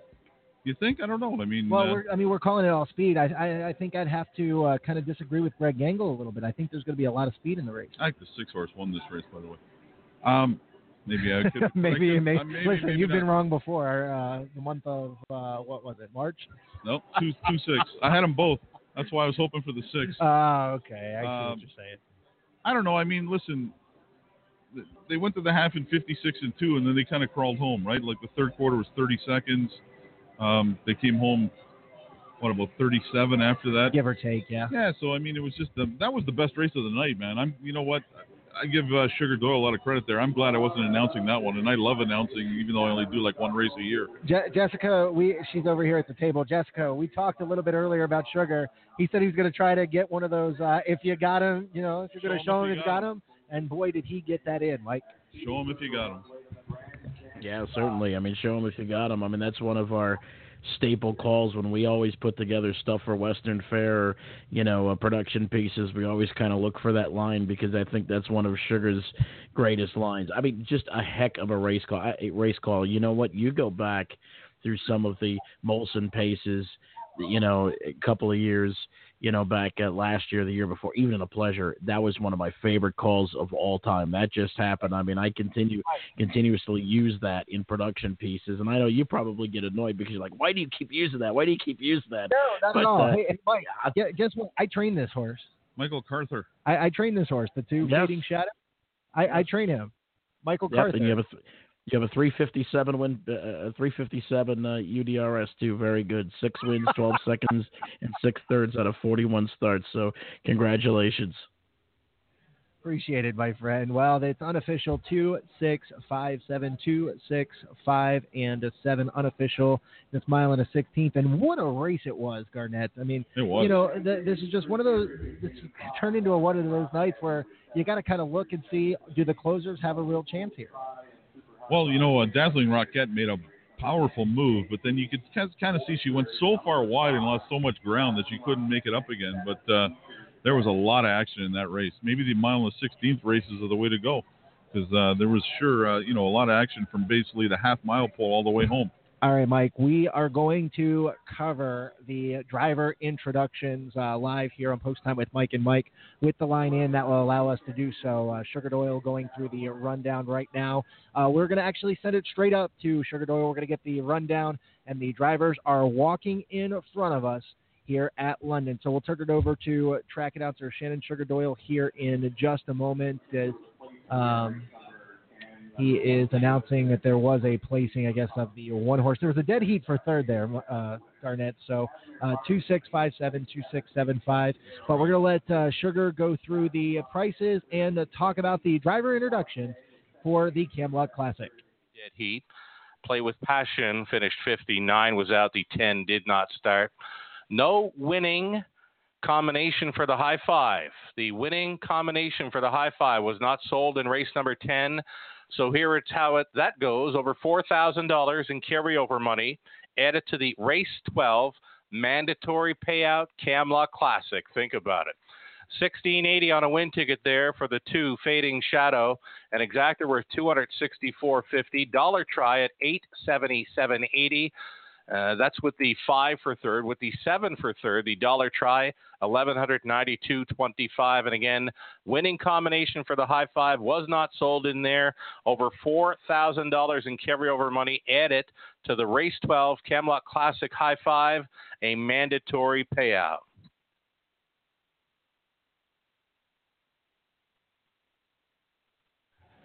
Obviously, you heard Shannon Sugar Doyle talk about the Super High 5 carryover. It's going to be $4,124.93. The driver deductions coming up here in just a moment. The drivers are lined up right in front of us currently, guys. They're going to throw some T-shirts. Sugar Doyle is going to introduce each one of them. They all look pretty confident, Garnett. Well, not as confident as I am in cashing this pick 4 right now. No, I probably shouldn't say that because I'll get knocked out. Well, listen, we got a high 5 to kind of handicap now. A little bit over $4,000 in the carryover pool. It's a mandatory payout night here at London. We'll have to find Greg. Yeah, because it's closing night. Oh, yeah. So if we'll nobody hits 5, you still pay it out. Right. So we'll have to find out if Greg Blanchard will maybe have a guaranteed pool.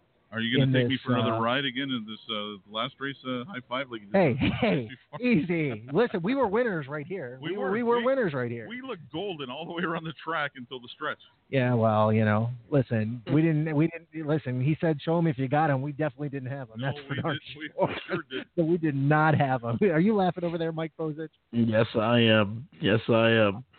All right, again, driver introductions coming up here shortly. All the drivers lined up here in front of the grandstand. And Mike, this is one of the kind of cool things that I kind of enjoy that they do. Yeah, I mean, Western Fair, you know what, they have done a lot of different things to try to make this an event, and I don't want to get into the comparisons of maybe they're trying to make this another Gold Cup and Saucer, but I mean, you guys see it. You guys are there. The infield tent, the fair type atmosphere, just a lot of different things that the management team at the Raceway at Western Fair District is trying to do to try to get people involved and try to make this event. I mean, it's really a good thing, and it's a good race. I mean, year in and year out, it turns out to be a fantastic race, and I certainly don't think this year's any exception. I mean, it's very competitive, even to the point to where the post draw ended up. It's certainly a great race. Mike, I'm sorry to cut you off, but the driver introductions are about to begin. We're going to send it upstairs to the voice, Shannon Sugar Doyle, here at London.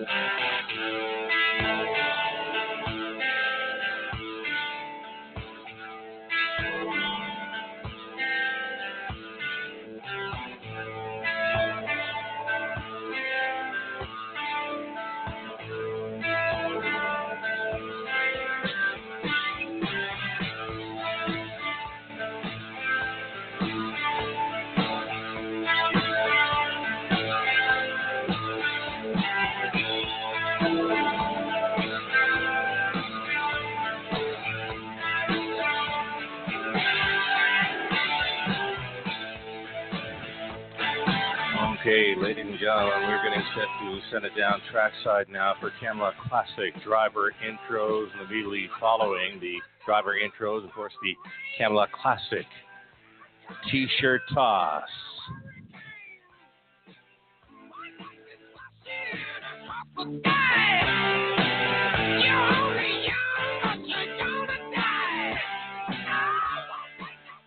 Alrighty, so we're going trackside now. Again, for driver intros, all these drivers participating in the Race 12 Camluck Classic for a $150,000 purse presented by Sealster Farms. Here we go. He was the winner of our signature race back in 2008 with an extreme long shot and Eagle Luck at 25-1. He certainly knows to make the winner's circle here in London. And tonight, he gets a great shot to be here again with Rail Starter Sunfire Blue Chip. Welcome back, Trevor Henry. Woo!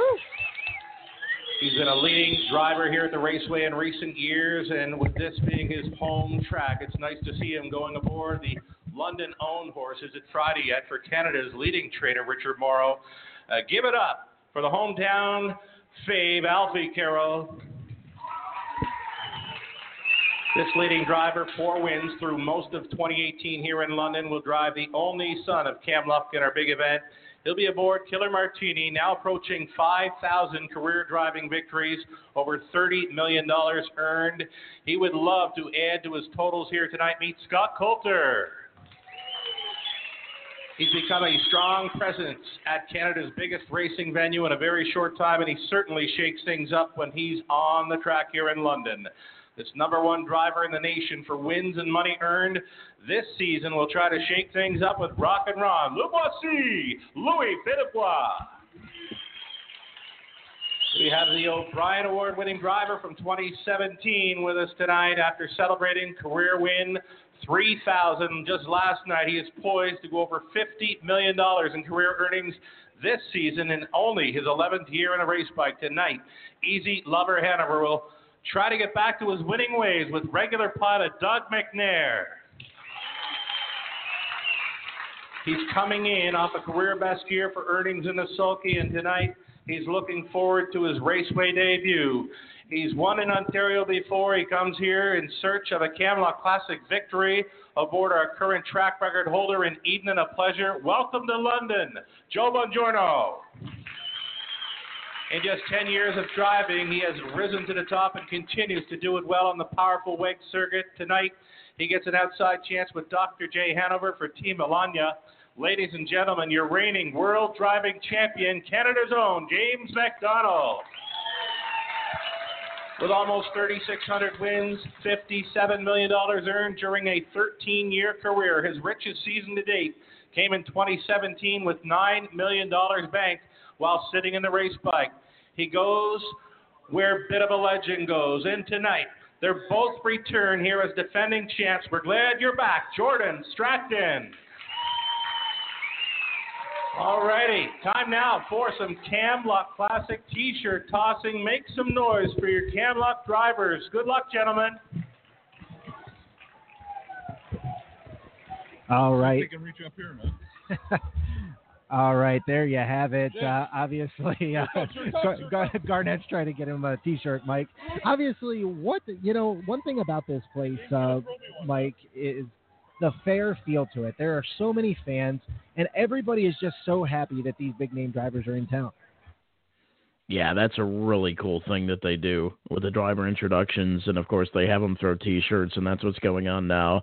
It's a cool thing to do. It's a great thing to do, and hats off to the management at the raceway at Western Fair District for pulling that off, because the more interaction that we can get between insiders of our industry, drivers, trainers, etc., and the fans, the better.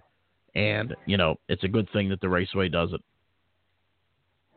Now, Garnett, I just asked Mike about it. It's a real fair setting around here, and that's one thing that I really like is the fair-type setting, and the people really soak this up. Last year, if you remember, Foiled Again, Matt Kikeli took him all the way down to the end of the grandstand, and people, they were standing, they were clapping, they really saluted Foiled Again. Yeah, this track's been here a long time. I think the people that come here are very knowledgeable about the horses and the drivers and the sport, and that's why you see the appreciation for the drivers during the introductions and stuff like that. And they have a great dining room here. This place is always pretty full anytime I come. So, yeah, absolutely, and it is kind of a fair atmosphere, as you say. All right, the top of the fair is full. The grandstand is packed. We've got 2 races left to go on a Saturday night from London. Drivers are headed back to the paddock. It's going to take a couple of minutes before they come onto the racetrack. Let's pause a few seconds for, I was going to say station identification, but we're on blogtalkradio.com. If you're listening via our website, posttimewithmikeandmike.com. We will come back here in just a couple of minutes. We've got Post Time with Mike and Mike, presented by Bet America. Join us for the Diamond Creek Farm Open House coming up on Saturday, June 2nd, starting at 11 a.m. Family-friendly activities include raffles, hay rides, food and drinks, meet-cute foals, and much, much more. It's the Diamond Creek Farm Open House, located in Wellsville, Pennsylvania. For more information, visit us online at diamondcreekfarm.com, like us on Facebook, follow us on Twitter and Instagram. It's the Diamond Creek Farm Open House, Saturday, June 2nd at 11 a.m. Be there! Over the past 25 years, Hoosier Park has revolutionized harness racing across the nation. The action returns Friday, March 30th, with racing every Tuesday through Saturday, starting at 6:30 p.m.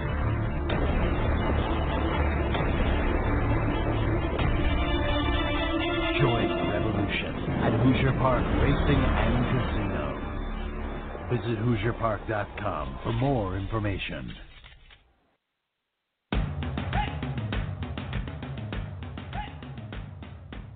Post Time with Mike and Mike, presented by Bet America, hits the road in 2018 by coming to your city starting on Saturday, May 26th for the Camluck Classic at Western Fair Raceway. On Saturday, June 16th, we invade Mohawk Racetrack for the very first time as we broadcast the Pepsi North America Cup. On Sunday, July 8th is the New Vocations Telethon at Jackson Fairgrounds in Jackson, Michigan. Saturday, July 14th is our first trip of the year to Meadowlands Racing and Entertainment as we head to the Meadowlands Pace. On Saturday, August 4th, we return for the Hambletonian Stakes. We return to Hoosier Park Racing and Casino on Friday, August 10th for the Dan Patch Stakes, and back again on Friday, September 21st for the Hoosier Pacing Derby. For more information, visit posttimewithmikeandmike.com.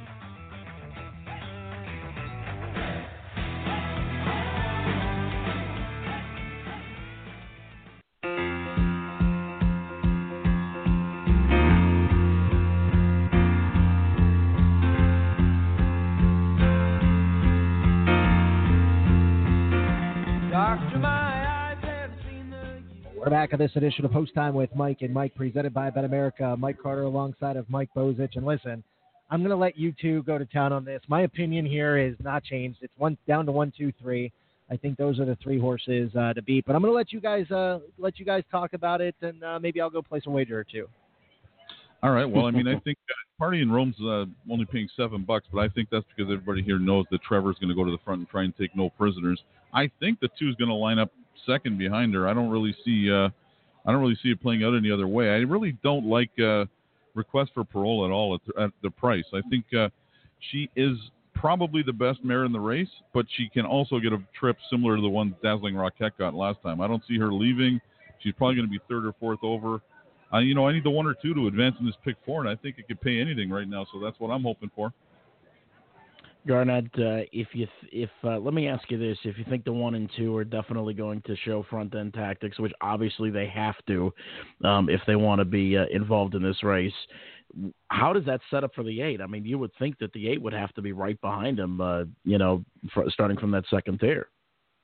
Well, there's an interesting dynamic in play here. That's all I'm going to say. If you take a real close look at the connections of the 2 and the 8, I can't see the 8 parking the 2 out. The 8 probably could follow the 1 close enough to keep the 2 parked, but I don't see it happening. Let's talk a little bit about Party in Rome. Now, this was a horse, obviously. First of all, you're getting a move from Scott Young to Trevor Henry. Trevor obviously has had a red-hot night. He's one of probably the best drivers that's ever driven this London circuit. That's number 1. Number 2, from the second tier, or from the outside of Flamborough last time, rather, she never really had a chance to get involved. I mean, there was other speed inside of her. She had no choice but to take the tuck. Then she had to kind of go into, the cover flow, and she finished okay. She's moving up technically on paper from a preferred 3 to a preferred 2, but now she's going to probably be in position to utilize her preferred racing style. With that being said, the 3rd place finisher out of that race, Big Liz, didn't really race all that well in the last race in a preferred 3. Does that concern you at all? Not really. I mean, I think that you got to consider the dynamics that were in play. And if you look at Southwind Ion, who started inside her, Southwind Ion had to be 3 wide at the quarter to be on the lead. So there's at least 3 horses that were firing out of there, going 27.55 to the half. She was forced to take back. It's not her preferred style. She only lost by a length and a half. She moves from the 8 hole to the 1 hole, goes from Scott Young to Trevor Henry. I mean, there's just so many positives to take away from that. I think I hate the phrase "it's her race to win or lose," but I think I just said it. I don't know about her race to win or lose, but I think she's going to try and control things, and it's going to come to the point of whether or not she gets away with a soft enough opening half to keep going. I don't think she can cut a 55 half and win the race, but if she gets like a 56 and change, I think she's going to be very tough. This 2-horse Southwind Ion, every race that I've seen her win, if you look 4 back, was off perfect pocket trips. So I think that's what she's looking for. I don't think she's going to try and press the 1 very hard leaving the gate. I think she'll leave with her and then try to take a tuck right away. Miss Brandy K is capable of leaving, but I just see Trevor trying to control this thing, and whether or not he lasts, I don't know. Let's take a look at this from another point of view. We know the 1 and 2 are probably going to be out there, but 4 Miss Brandy K has speed, as you just mentioned, and so does 5 Casino Classic. Now, if they were, and even 7 Bourbon Sealster's got a little speed, to be quite honest, but if they hook up in some kind of wild duel, 6 requests for parole. I understand what you're saying, Garnett. She's probably going to be out of position. She could be in the same position as the 5 was last time, where she's got to make a big sweeping move into, or else into that turn, which you don't want to. But let's be honest. If you look at 2017, she's made $173,000. The next closest earner last year was the 3 at the $78,000. Do you respect the class that Request for Parole has in this race? And do you think maybe if the 4 or the 5 do show speed, mix it up with the 1 or the 2, do you think that could perhaps set it up better for her? It could, and she could also grind first over and win this race. But I just don't like the post. That's my biggest concern. All right, guys, they are going to the gate. Enough debate here, guys, okay? Enough debate. I'm just kidding. They are headed to the gate. We're going to send it upstairs to Shannon Sugardoyle with the live call of race number 11 here in London. Classic Request for Parole. Bourbon Sealster in the back tier spot. Senior Beach Babe. 1/8 of a mile from the start. Top class mirrors. Pick up speed. Here they come. And away they go. Bourbon Sealster from an outside post is leaving. Southwind Ion, and on the rail, Party in Rome is coming through. Party in Rome is going to stack them up. 3 wide through that opening turn. Party in Rome for Henry comes through. Pocketing up in second, Southwind Ion. Bourbon Sealster looking to settle down in third. She's done so. Request for Parole is racing out of fourth, and it's Right Away Shark. 5th best away, Senior Beach Babe. The back markers, Miss Brandy K. And Casino Classic at the back of the bus, opening quarter mile, was 27-3 for a headstrong. Party in Rome, the co-fave, leading for Trevor Henry. Second best, Southwind Ion, now right lined at a third and going forward. Bourbon Sealster with Request for Parole to follow up on that live cover. 5th and in is Right Away Shark, a move to the outside, and 6th for Senior Beach Babe. Then it's Miss Brandy K and Casino Classic. The half timed up in 57-1. Party in Rome is still the one, right on the wheel. In second is Bourbon Sealster, now through along for the play spot once again with Southwind Ion. 4th best and in for Right Away Shark, gapping her cover on the outside in 5th. Request for Parole, a buried 6th. Miss Brandy K, the back markers, Senior Beach Babe, and Casino Classic up to 3/4. Trevor Henry appears to be enjoying that pick on the outside. Bourbon Sealster, she's out there, but she's not gaining. 3/4 up in 1:26-1. A measured mile here for Party in Rome. And Trevor Henry, though, still coming now. Bourbon Sealster, she's finding more. Locked in the box third for Southwind Ion. Racing fourth on the outside for Request for Parole. And into the stretch they come. Party in Rome still there. Not going away. Bourbon Sealster, no room here for Southwind Ion. She's out now, but it's too late. Party in Rome, a Trevor Henry Grand Slam on Camluck Classic night. Southwind Ion was second. Request for Parole third. Maybe Right Away Shark for fourth in 1:57 flat. You want to talk about race 11 now, Junior? Mike, I think he was talking to you, my friend. Mike? He hung up. I'm not sure where he went. 1, 2, 6, unofficial here. I got the try. I don't, it's not going to pay anything. A man of 3 would have been so good for you. It would have been nice to. I'm a little disappointed that once again I sat on my hands, but I'm live in this pick 4. But this was the race to hammer tonight. This was the race to hammer. I told you guys that. It was. This is going to stack up 1-2, and Trevor is going to line them up, and it's going to finish 1-2. Mike, are you there? I don't think he wants to talk to us anymore. I think he disappeared. 1, 2, 6, 3. The results are unofficial. I got the try, but it's not going to pay very much. I'm just hoping it pays more than $7.20. I was hoping the 3 could get up for third. Yeah, man. I got the all in the back spot. If the 3 gets up for third, we're in good shape. But I'll tell you what, 6 raced a huge mile. She really did. For sure. For as long as she was out, and she gapped out a little bit on the backstretch when they picked it up, but she raced tough. So Mike says he disconnected. I think he disconnected. I think he disconnected on purpose. Right? Race number 12 is the Camluck Classic. It's coming up here in just a few moments. We're going to knock out one final commercial break. When we come back, we dissect race number 12. It's the big one here in London. It's the Camluck Classic coming up here in London. We also got Jessica Otten in the paddock. She'll have James McDonald on the backside of this commercial break. 12 championship races. The captain, not to be denied. One spectacular night. And Father Patrick gonna coast home a champion here. Breeders' Crown 2018 coming to the Downs at Mohegan Sun Pocono. Pitching up the rail, Modern Legend there. Foiled again, dead game. Clear vision late on the outside. Pet Rock on the inside. Photo finish. Foiled again, and Pet Rock together run 49-2.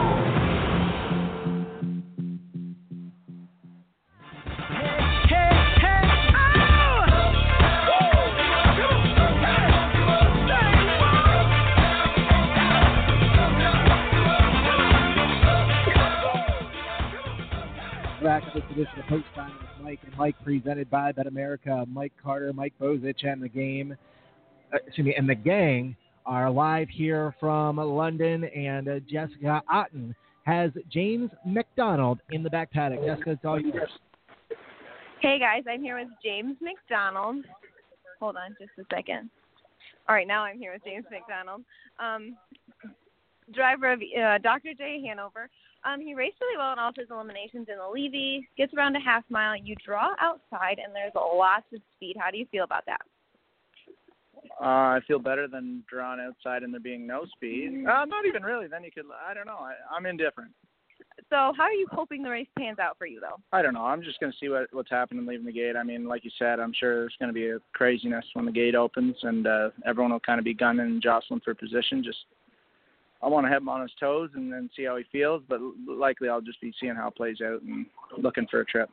Going into big races like this, do you ever get nervous?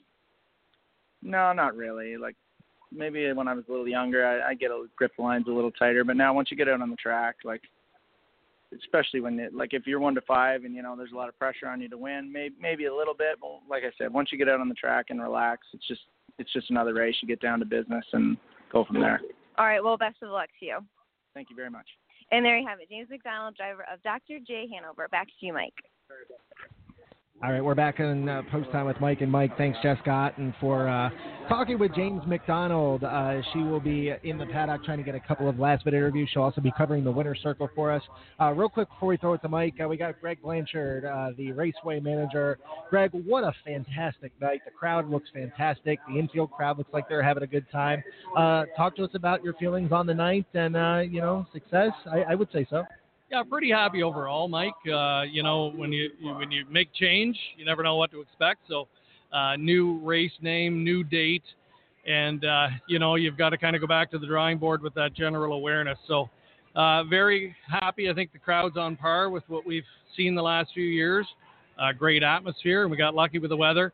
Overall wagering is going to be impacted, no question about that. But Saturday's a busier night on the simulcast calendar, but the trade-off for us, to get our big race into Australia, New Zealand, a little bit of exposure late on the card in California. So you hope down the road that's going to help.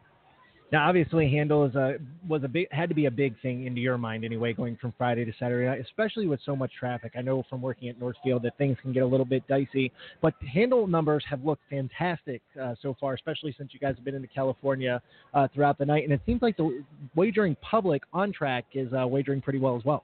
Yeah, pretty solid again. I think we're going to be down a little bit in both regards. But again, I've had to learn over the years, you don't measure the success of a night solely on that.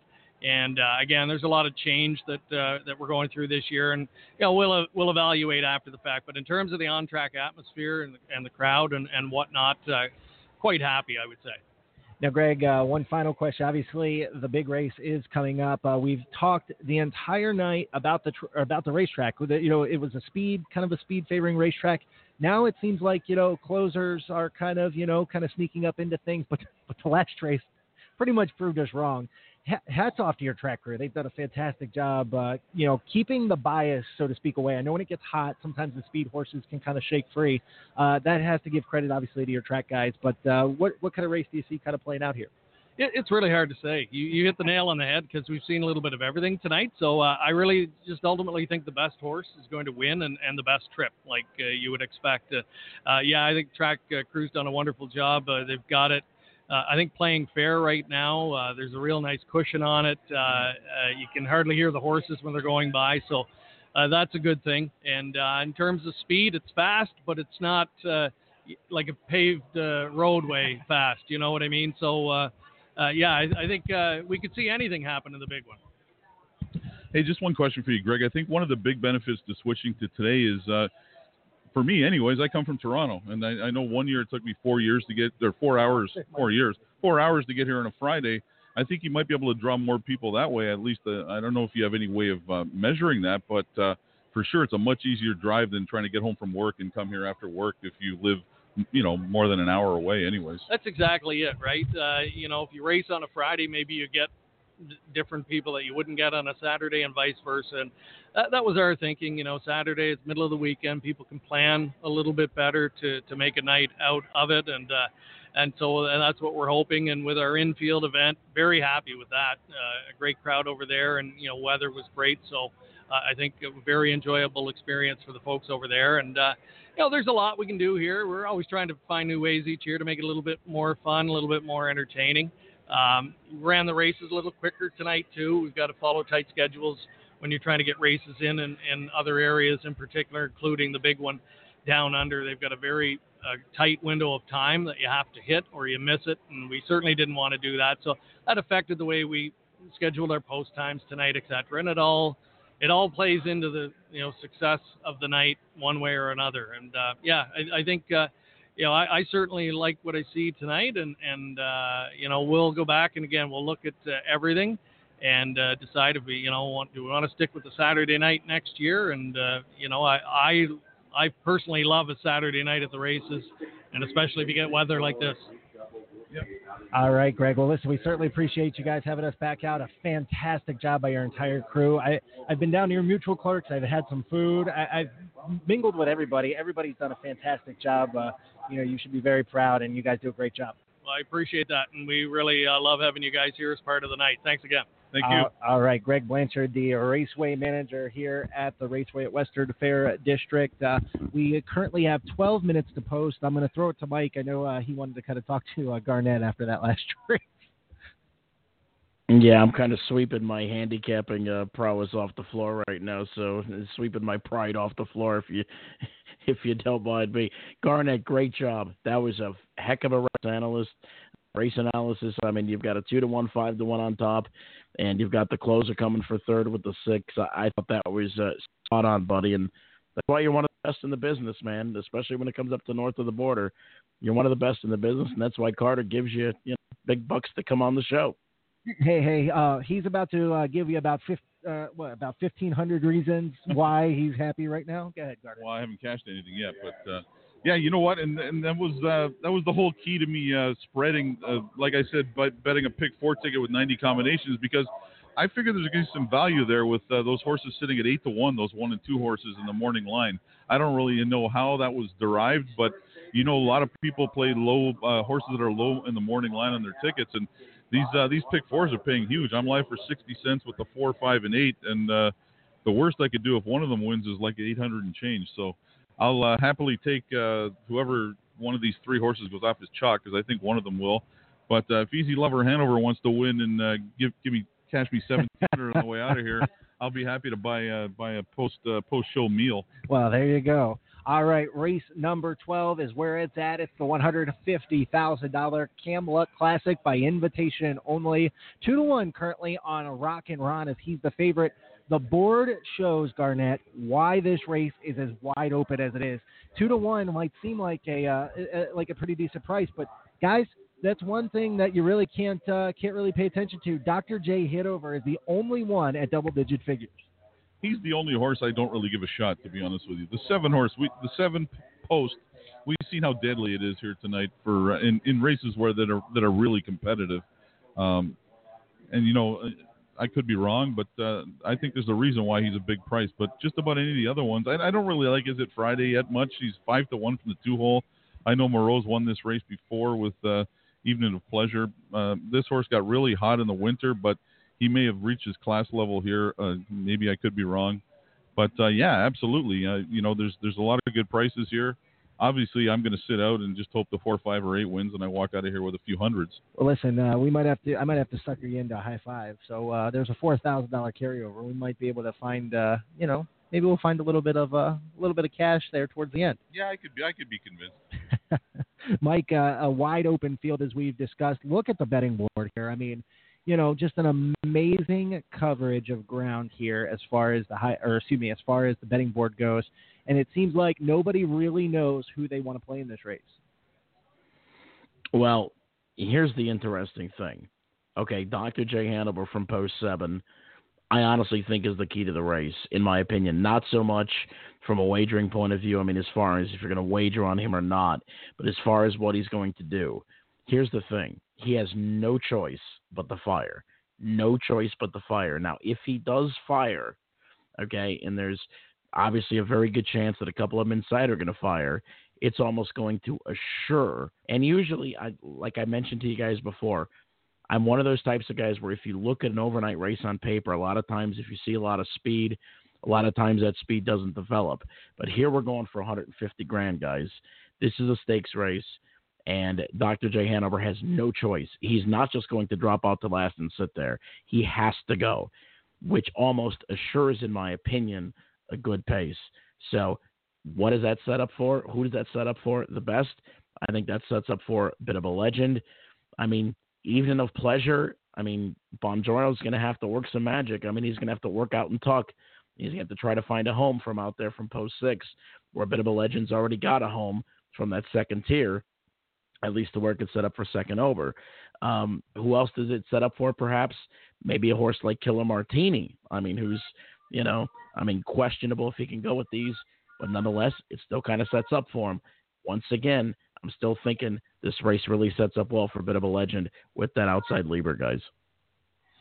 All right, they are coming onto the racetrack for the 2018 Camluck Classic. Let's meet the field. Number 1 is Sunfire Blue Chip, coming off a 4th place effort against Open Handicap Company. Made $172,000 last year. Has hit the board 4 of 7 starts in 2018. Fantastic chance here for trainer Jim Tactor. It's a shame that Mark McDonald is not here to drive of the 1 Sunfire Blue Chip. As we heard Sugar say, Garnett, $1.3 million. The 1 Sunfire Blue Chip.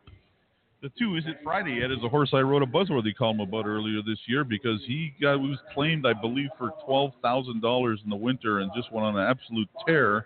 As you can see, he's got a number of races in a row where he paced in 150. He goes for Richard Moreau with Alfie Carroll driving, and he's taking some money. Number 3 is the only descendant of Camluck in the field, and it's Killer Martini. The one thing here, Garnett, check this out. Off Lasix here tonight. Off Lasix on the 3 Killer Martini. Interesting. Rock and Ron has won 4-9 this year, 8 out of 25 last year. He goes for the Burke stable. Louis Philippe Waugh coming off an outstanding win where he cut a 55 and a 122 3/4 from the 7-hole at Pocono. He's your current favorite at 5-2, Rock and Ron. Number 5 is Easy Lover Hanover. This is Jessica Otten's pick in the big race. And Easy Lover Hanover is coming from Woodbine Mohawk Park. And we normally see those horses, Garnett, from Woodbine or Mohawk come to Western Fair and dominate. Tonight has been a different kind of night for those kinds of horses. Easy Lover Hanover might be a play, but it's going to be kind of interesting to see what happens.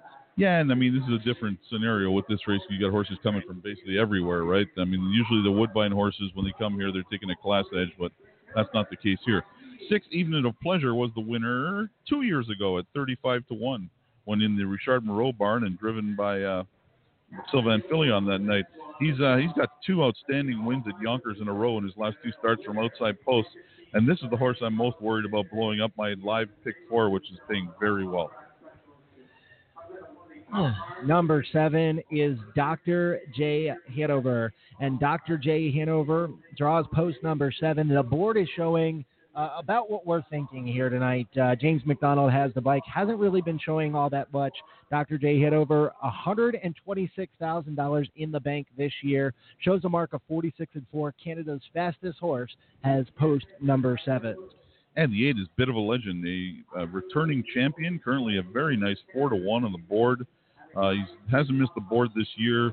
Comes off a number of races at Yonkers where he drew outside and closed like a machine. I got to think Bit of a Legend is going to get a pretty good trip here. And at 4-1, he's probably a good bet. All right, that is the field for tonight's 12th race. It's the Camluck Classic by invitation only. Aged horses in this race, guys. Evening of Pleasure has the track record of 150-3 set 2 years ago. The age geldings in this race for number 2, number 3, number 4, number 5, number 7 is 151-1 for Won the West 2010. I think the track record could very well be in jeopardy here tonight, G. Yeah, I think it could. What a racehorse Won the West was. I hear that horse's name, and it just brings back memories of a Mohawk Gold Cup race where he bottomed out the field, opened up about 15 lengths of Mohawk. I may be exaggerating a bit, but yeah, you know what? If they go fast enough to the half, you got to think we've seen a 54-3 half cut here in a mile and the 16th race tonight by Drunk on a Plane. I don't think Drunk on a Plane would finish within half a lap of these horses. So I think if you get a 54 opening half, I think the track record's beat. Guys, 7-2 on Bit of a Legend. Talk to me a little bit, Mike Bozich. I think that's a little bit of an underlay for sure. Excuse me, a little bit of an overlay. Yeah, absolute steal. And you're not going to get sub at 2. You're probably going to get it more along the lines of 2-1 or 5-2 as the late money comes in. I mean, if you look at the pace of the race, this absolutely sets up for him. Rock and Ron's going. Dr. J. Hanover's going. Evening of Pleasure is leaving for a spot. Easy Lover Hanover's probably going. Sunfire Blue Chip is, and I don't like to use this saying, Sunfire Blue Chip's balls to the walls from the inside. Guys, this race sets up for a Bit of a Legend. I just don't see how this race doesn't set up for him. I mean, he's going to be starting from the second tier. He's almost guaranteed 5th or 6th. He's probably going to wheel up into the flow 2nd or 3rd over. And if he's in that position, and if they're going, you know, if they're going all out, I just don't see how this race don't set up for a Bit of a Legend.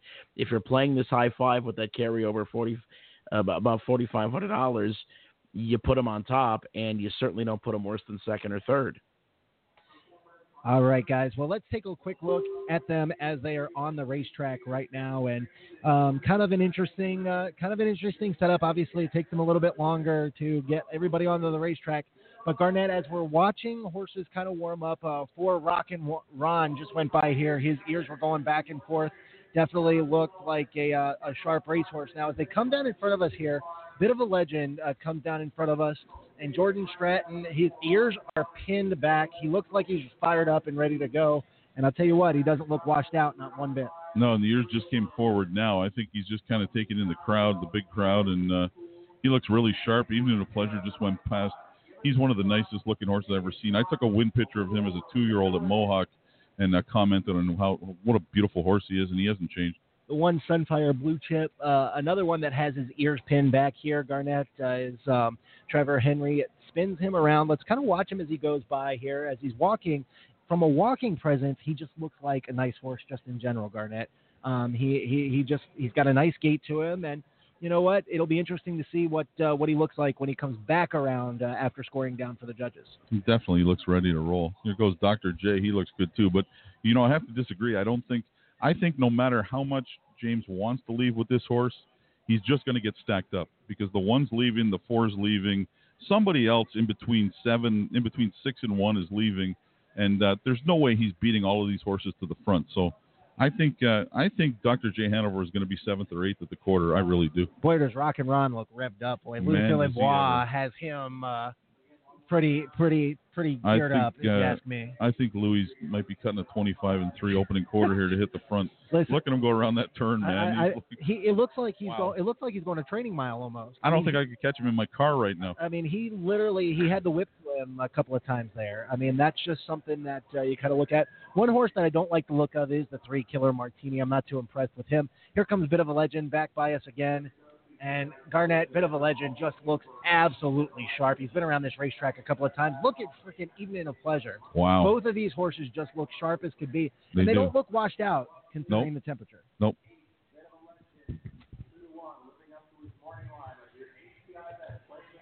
Mike, you got anything for us last minute? Just looking at this race, and this from the past performance point of view, and you guys are doing a heck of a job, by the way, giving a good blow-by-blow of how they look out there. But Killer Martini was actually in the flow of that race last time. He was in the winning flow. He was behind Evening of Pleasure. Bit of a Legend was behind him, and the best he could do was 5th. So, I mean, you got to kind of toss him, to be quite honest. I disagree with Garnett. Dr. J. Hanover's not going to go back to last and sit. I absolutely disagree. I think Dr. J. Hanover's firing. He's Canada's fastest horse. He's going gung ho. A Bit of a Legend for me, guys. I think the race just sets up really too good for him. Even if something happens to Dr. J. Hanover, don't leave. I think Bit of a Legend, this race still sets up for him nice. You're watching Bit of a Legend on the TV screen right now, Mike, and I'll tell you what, if you see what I see in this horse, he looks very, very, very sharp. Jordan Stratton looks extremely relaxed on him. Bit of a Legend looks fantastically relaxed. He's now 2-1, which is the price I thought you would kind of get on him. As the horses kind of go past us here, it's just kind of interesting to, be able to look at them, look at how they look on the racetrack. The 4 Rock and Ron definitely continues to look heat up on the racetrack. Bit of a Legend is on the backstretch now. Number 5, Easy Lover Hanover, is right around the first turn. The TV currently on the 1, Sunfire Blue Chip, and he's walking along just kind of relaxed as could be. And I'll tell you what, Mike, Trevor Henry has had a big night here at London, and I think Sunfire Blue Chip has a very big chance at 8-1. He's going to stack them up. In my opinion, I think he's going to stack them up. I mean, he has another one that has no choice but to go out there and see what can happen in the early front. But you know what? Here's the thing. I mean, like I said, we've seen this time and time before where it looks like there's so much speed on paper and nobody leaves. But this is going for $150,000. This isn't an overnight race. Right. I honestly think that we're going to see a show here. I think the track record's seriously in jeopardy. And every way that you turn this race, spin this race, up or down, it just so sets up for Bit of a Legend. It really, really does. I think the only way Bit of a Legend is not a factor, the only way that he's not first or second in here is if something happens where he gets locked in. That's the only way that he's not first or second here, in my opinion. All right, Mike, as we get ready to line up for this race, we're going postward here in just a couple of minutes. They are 5 and 6 deep along the fence here. I wish I could describe the people here. It is unbelievable, the amount of people here. Everybody's geared up and ready to go. The infield party, they're standing along the fence. Like, these people here in London are ready to rock and roll. Well, that's a fantastic thing. We're ready to rock and roll here in the Post Time with Mike and Mike Studios. And don't forget, we've got a big day of racing coming up tomorrow at Harris, Philadelphia. And as you can tell, Mike, I think my voice is starting to come back into form. Not as quite as good as Sugar, who is already, like I told you before, Mike, I've already nominated this race for Race Call of the Year 2 days ago, because with Sugar in this big race, you're going to get a heck of a race call. But nonetheless, the voice is feeling a lot better, so we'll give it a good try tomorrow. But I can't wait to hear Sugar's call. This is one of the big attractions of this race from an announcer's point of view, to be honest, is to hear Sugar's call. All right, real quick, final thoughts here. Garnett, winner. Pick who's winning the race. I got to go with Easy Lover Hanover because my biggest payoff. I'm going with number 6, Evening of Pleasure. Mike, who you taking here now that you've seen everybody kind of warm up on the racetrack? Bit of a Legend. Garnett, I do have to ask you, so who are you live with in the pick 4, and what are they paying? I'm live to the 4, 5, and 8, all for 60 cents. They're paying looks like about $846, $1,700, and about $898. So you're buying dinner for the group if you win, right? Absolutely. All right. Well, I'm sure Carter's rooting for you. Yeah, I'm rooting for him because food is my best friend. Folks, we are 33 seconds away. We're going to send it upstairs to Shannon Sugar Doyle. They've got the sound effects going. It's time for the big one, the $150,000 Camluck Classic. Here's Shannon Sugar Doyle with the live call of the 12th race, the Camluck Classic.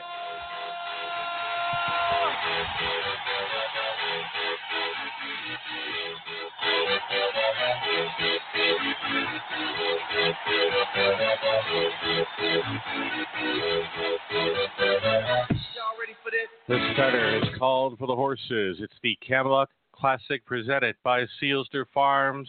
Gates moving. It's post time.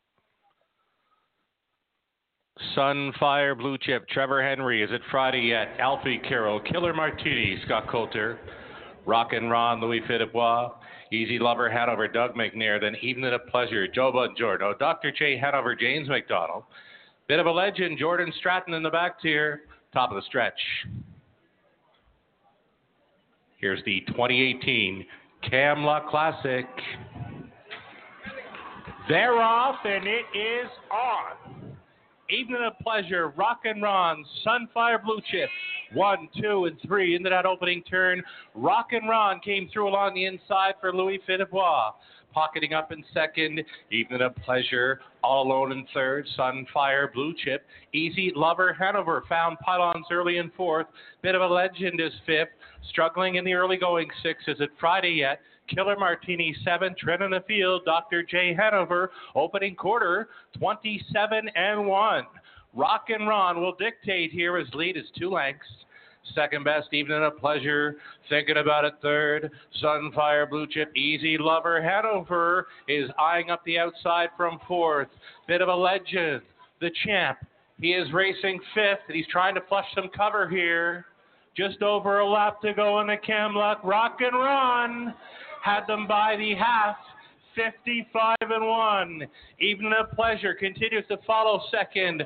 Sunfire Blue Chip stayed in third. Easy Lover Hanover put into play. He's outside in fourth.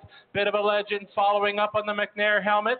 Saving ground, the Killer Martini. Next to last, is it Friday yet? Treading Dr. J. Hanover.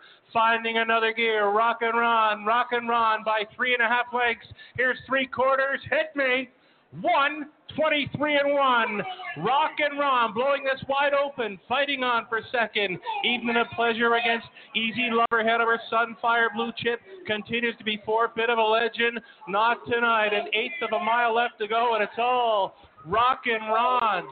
Rock and Ron by 5, make it 6. All alone second, Evening of Pleasure. Here's Rock and Ron. We're keeping an eye on the timer. Rock and Ron and Louis Fittibois. 150-1 for a track record. That just happened in the Camluck Classic. Evening of Pleasure was second. Finishing up third, the Killer Martini. They demolished the track record. 151-1 was the former track record for an age gelding. And tonight, Rock and Ron keyed up on the front end with Louis Fittibois. If you've never seen Louis Fittibois drive, welcome to Canada, ladies and gentlemen. There he is right there. LPR, the man. Louis Fittibois taking it with Rock and Ron. I'll tell you what a fantastic race. Rock and Ron put them to sleep, basically. But he still put in some pretty big fractions. Where the heck was Bit of a Legend? I didn't even see him. I don't know if it was really any kind of a race, to be honest with you.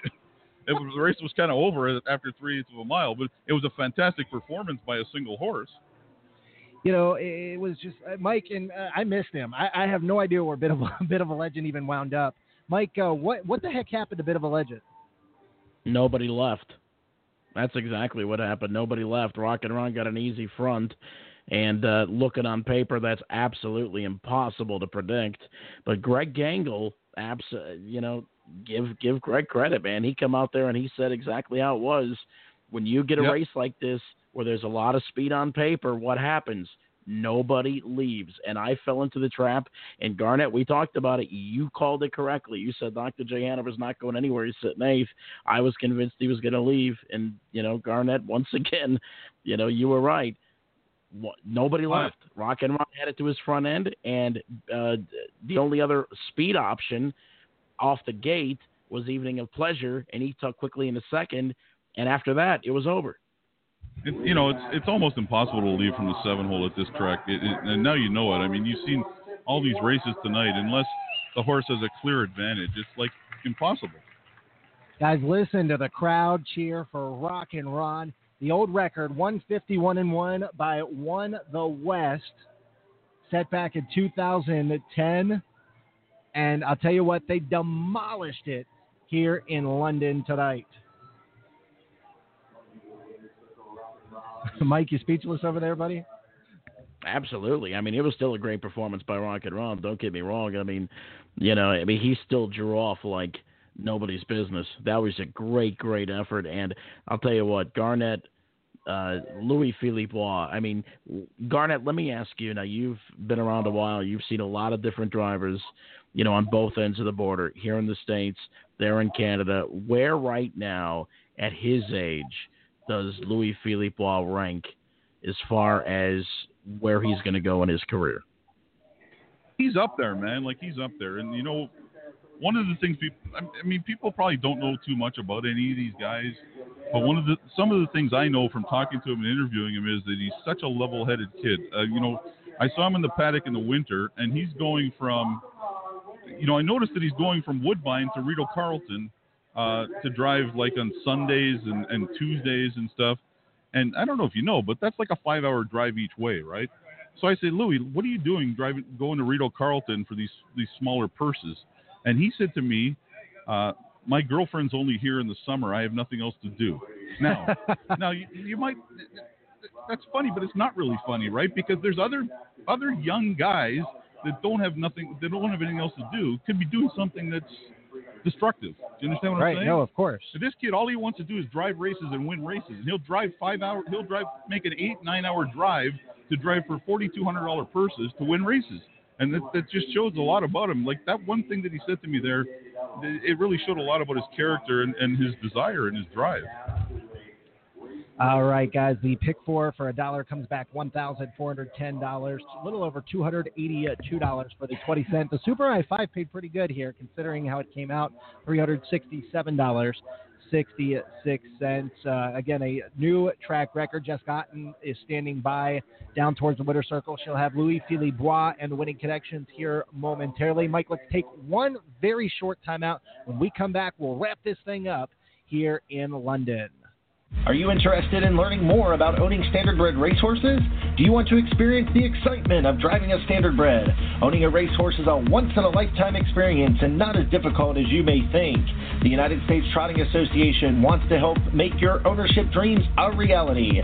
Contact a member of the Ownership Concierge team by email at owners@ustrotting.com or by calling 877-800-8782, extension 5555. At Bet America, we don't do promotions only for new players. As a regular player at BetAmerica.com, you can take advantage of several promotions each week. Go to BetAmerica.com/extra and visit our promotions calendar and find out how you can get double wager reward points on our featured tracks. It's just another reason why it's time to play the Bet America way. Join us for the Diamond Creek Farm Open House coming up on Saturday, June 2nd, starting at 11 a.m. Family-friendly activities include raffles, hay rides, food and drinks, meet cute foals, and much, much more. The Diamond Creek Farm Open House, located in Wellsville, Pennsylvania. For more information, visit us online at diamondcreekfarm.com, like us on Facebook, follow us on Twitter and Instagram. It's the Diamond Creek Farm Open House, Saturday, June 2nd at 11 a.m. Be there!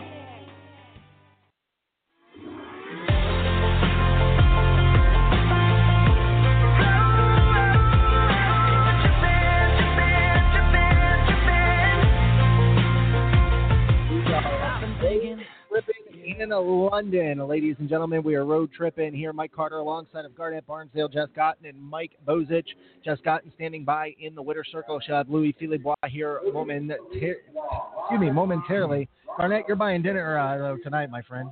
Yeah, but I got to get to the windows in cash, or I'm not buying nothing. You better go run then.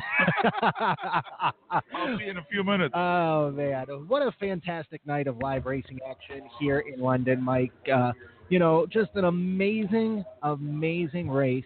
And it lived up to the hype. I mean, Rock and Ron destroyed this field, but it definitely lived up to the hype, that's for sure.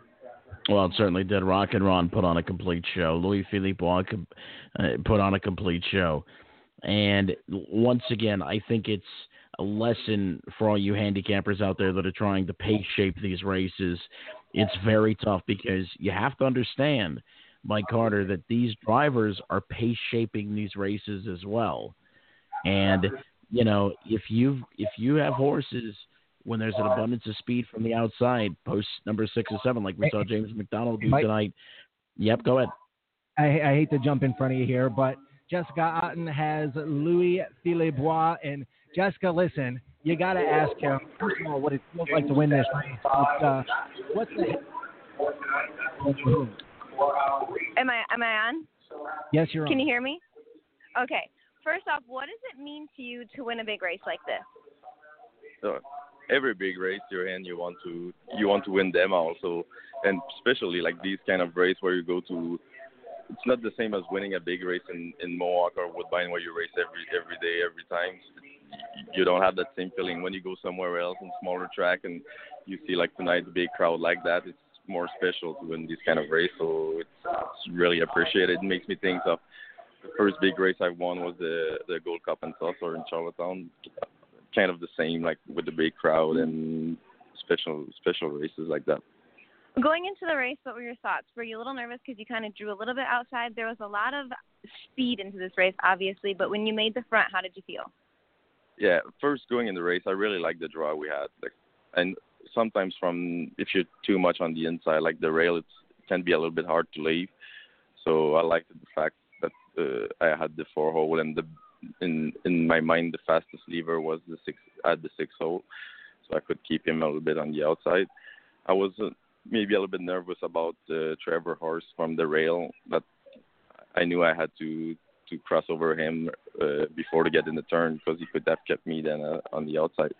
But once I made the lead, like I said, sometimes it's hard to say. The horse can make you think they are so good at the half, and then for no reason they quit earlier than you thought. But this horse felt good. He always felt going at the half mile, at the 3/4 mile, and even at the wire, he was as good as he was at the quarter pole. Well, congratulations, and we hope to see you back. Thank you. And there you have it, Louis-Philippe Bois, the winner of Rockin' Ron. All right, Jessica, thank you very much. And, Mike, I'll tell you what, we called it before the race, Mike. Garnett and I saw just how keyed up he looked. He looked extremely keyed up before the start. And you know what? He proved to be a winning one here. That's good analysis, guys, that you were giving, and I'm going to tell you what, that means a lot. I mean, if you're live on track and you can see these horses warm up, I can't tell you how much of an advantage that gives you. Even if you're on track live, I mean, if it's just a regular card, if it's an overnight card, I mean, you've seen it at Northfield Park. If when I'm out to the races at Harris Philly, or Garnett when he's over at Woodbine Mohawk, or you see these horses warm up, and I'm going to tell you right now that's a big key. Maybe not to how they're going to perform, so to speak, but how they're going to employ their race strategies. And when you guys were talking about Rocket Ron, how he took that big trip, that big score down right before the start of the race, there was no doubt to his strategy, and he went out there and he dominated today. And, we could talk about pace setup or whatever, but make no mistake about it, Rocket Ron kicked some major butt here tonight. All right, guys. Well, that wraps things up here from London. And, Mike, what a fantastic card that they ran here this evening. Garnett, any final thoughts? No, we kind of saw it. We saw it that last pass that he went by us, and I said, holy moly, I see him go around the turn. I said, I can't even catch him in my car if I tried right now. So you knew the horse was a big try, but, I think this was a little bit of a coming out party for Louis, too. He's such a great driver, and when he's got the horse, man, you don't fool around. Well, Mike, it has been a fantastic night here in London. For those of you who might have missed the party, Rockin' Ron destroys the field in a track record 1 150-1. Our next live remote is from Canada. Garnett, you'll be joining us. Jessica will be joining us as we go to the Pepsi North America Cup at Woodbine Mohawk Park. And that is on June the 16th. Time is still to be announced. Mike, it's been a fun night of live harness racing action here in London. And unless you got anything else, I think we're ready to wrap this thing up, my friend. No, it's been a fantastic night. Congratulations to the staff at the Raceway at Western Fair District. They did an outstanding job of putting together quite a spectacle tonight. I mean, putting together an event, making all the fans happy. Fantastic. And hats off to them. Hats off to all the horsemen. It was a great night of racing at London. And Garnett, hats off to you, my friend, because you are feeling it handicapping-wise. And I'll tell you what, I tried to go head-to-head with you a couple of different times, and I'm cleaning my feelings up off the floor right now. So hats off to you, buddy. Continue that hot streak, my friend. You got a chance to get even in about 12 hours because I'm doing DRF Harness Live for Harris Philly tomorrow, and I'm pretty sure you've got a big advantage there, so maybe we'll have some fun with that. That's no guarantee, Garnett, but we'll see what happens. All right, guys. Well, we've wrapped this thing up. It's been a great night of racing here at the Raceway. And Rockin' Ron takes the Camluck Classic. He swings home $75,000 out of the $150,000 event.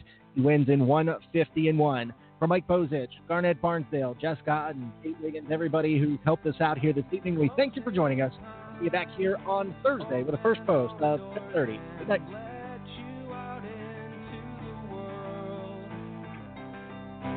Closing time.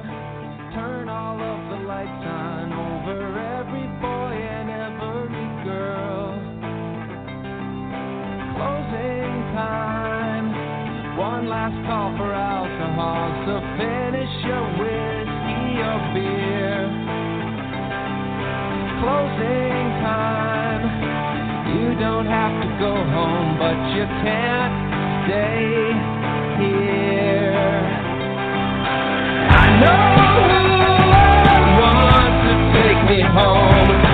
I know who wants to take me home. I know who wants to take me home. Take me home. Closing time. Time for you to go out to the places you will be from.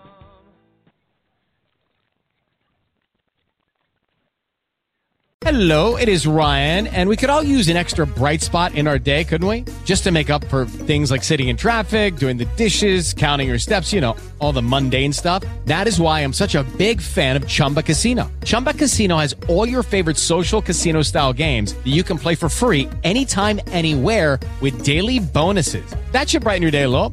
Actually, a lot. So sign up now at ChumbaCasino.com. That's ChumbaCasino.com. No purchase necessary. VGW Group. Void where prohibited by law. See terms and conditions. 18+.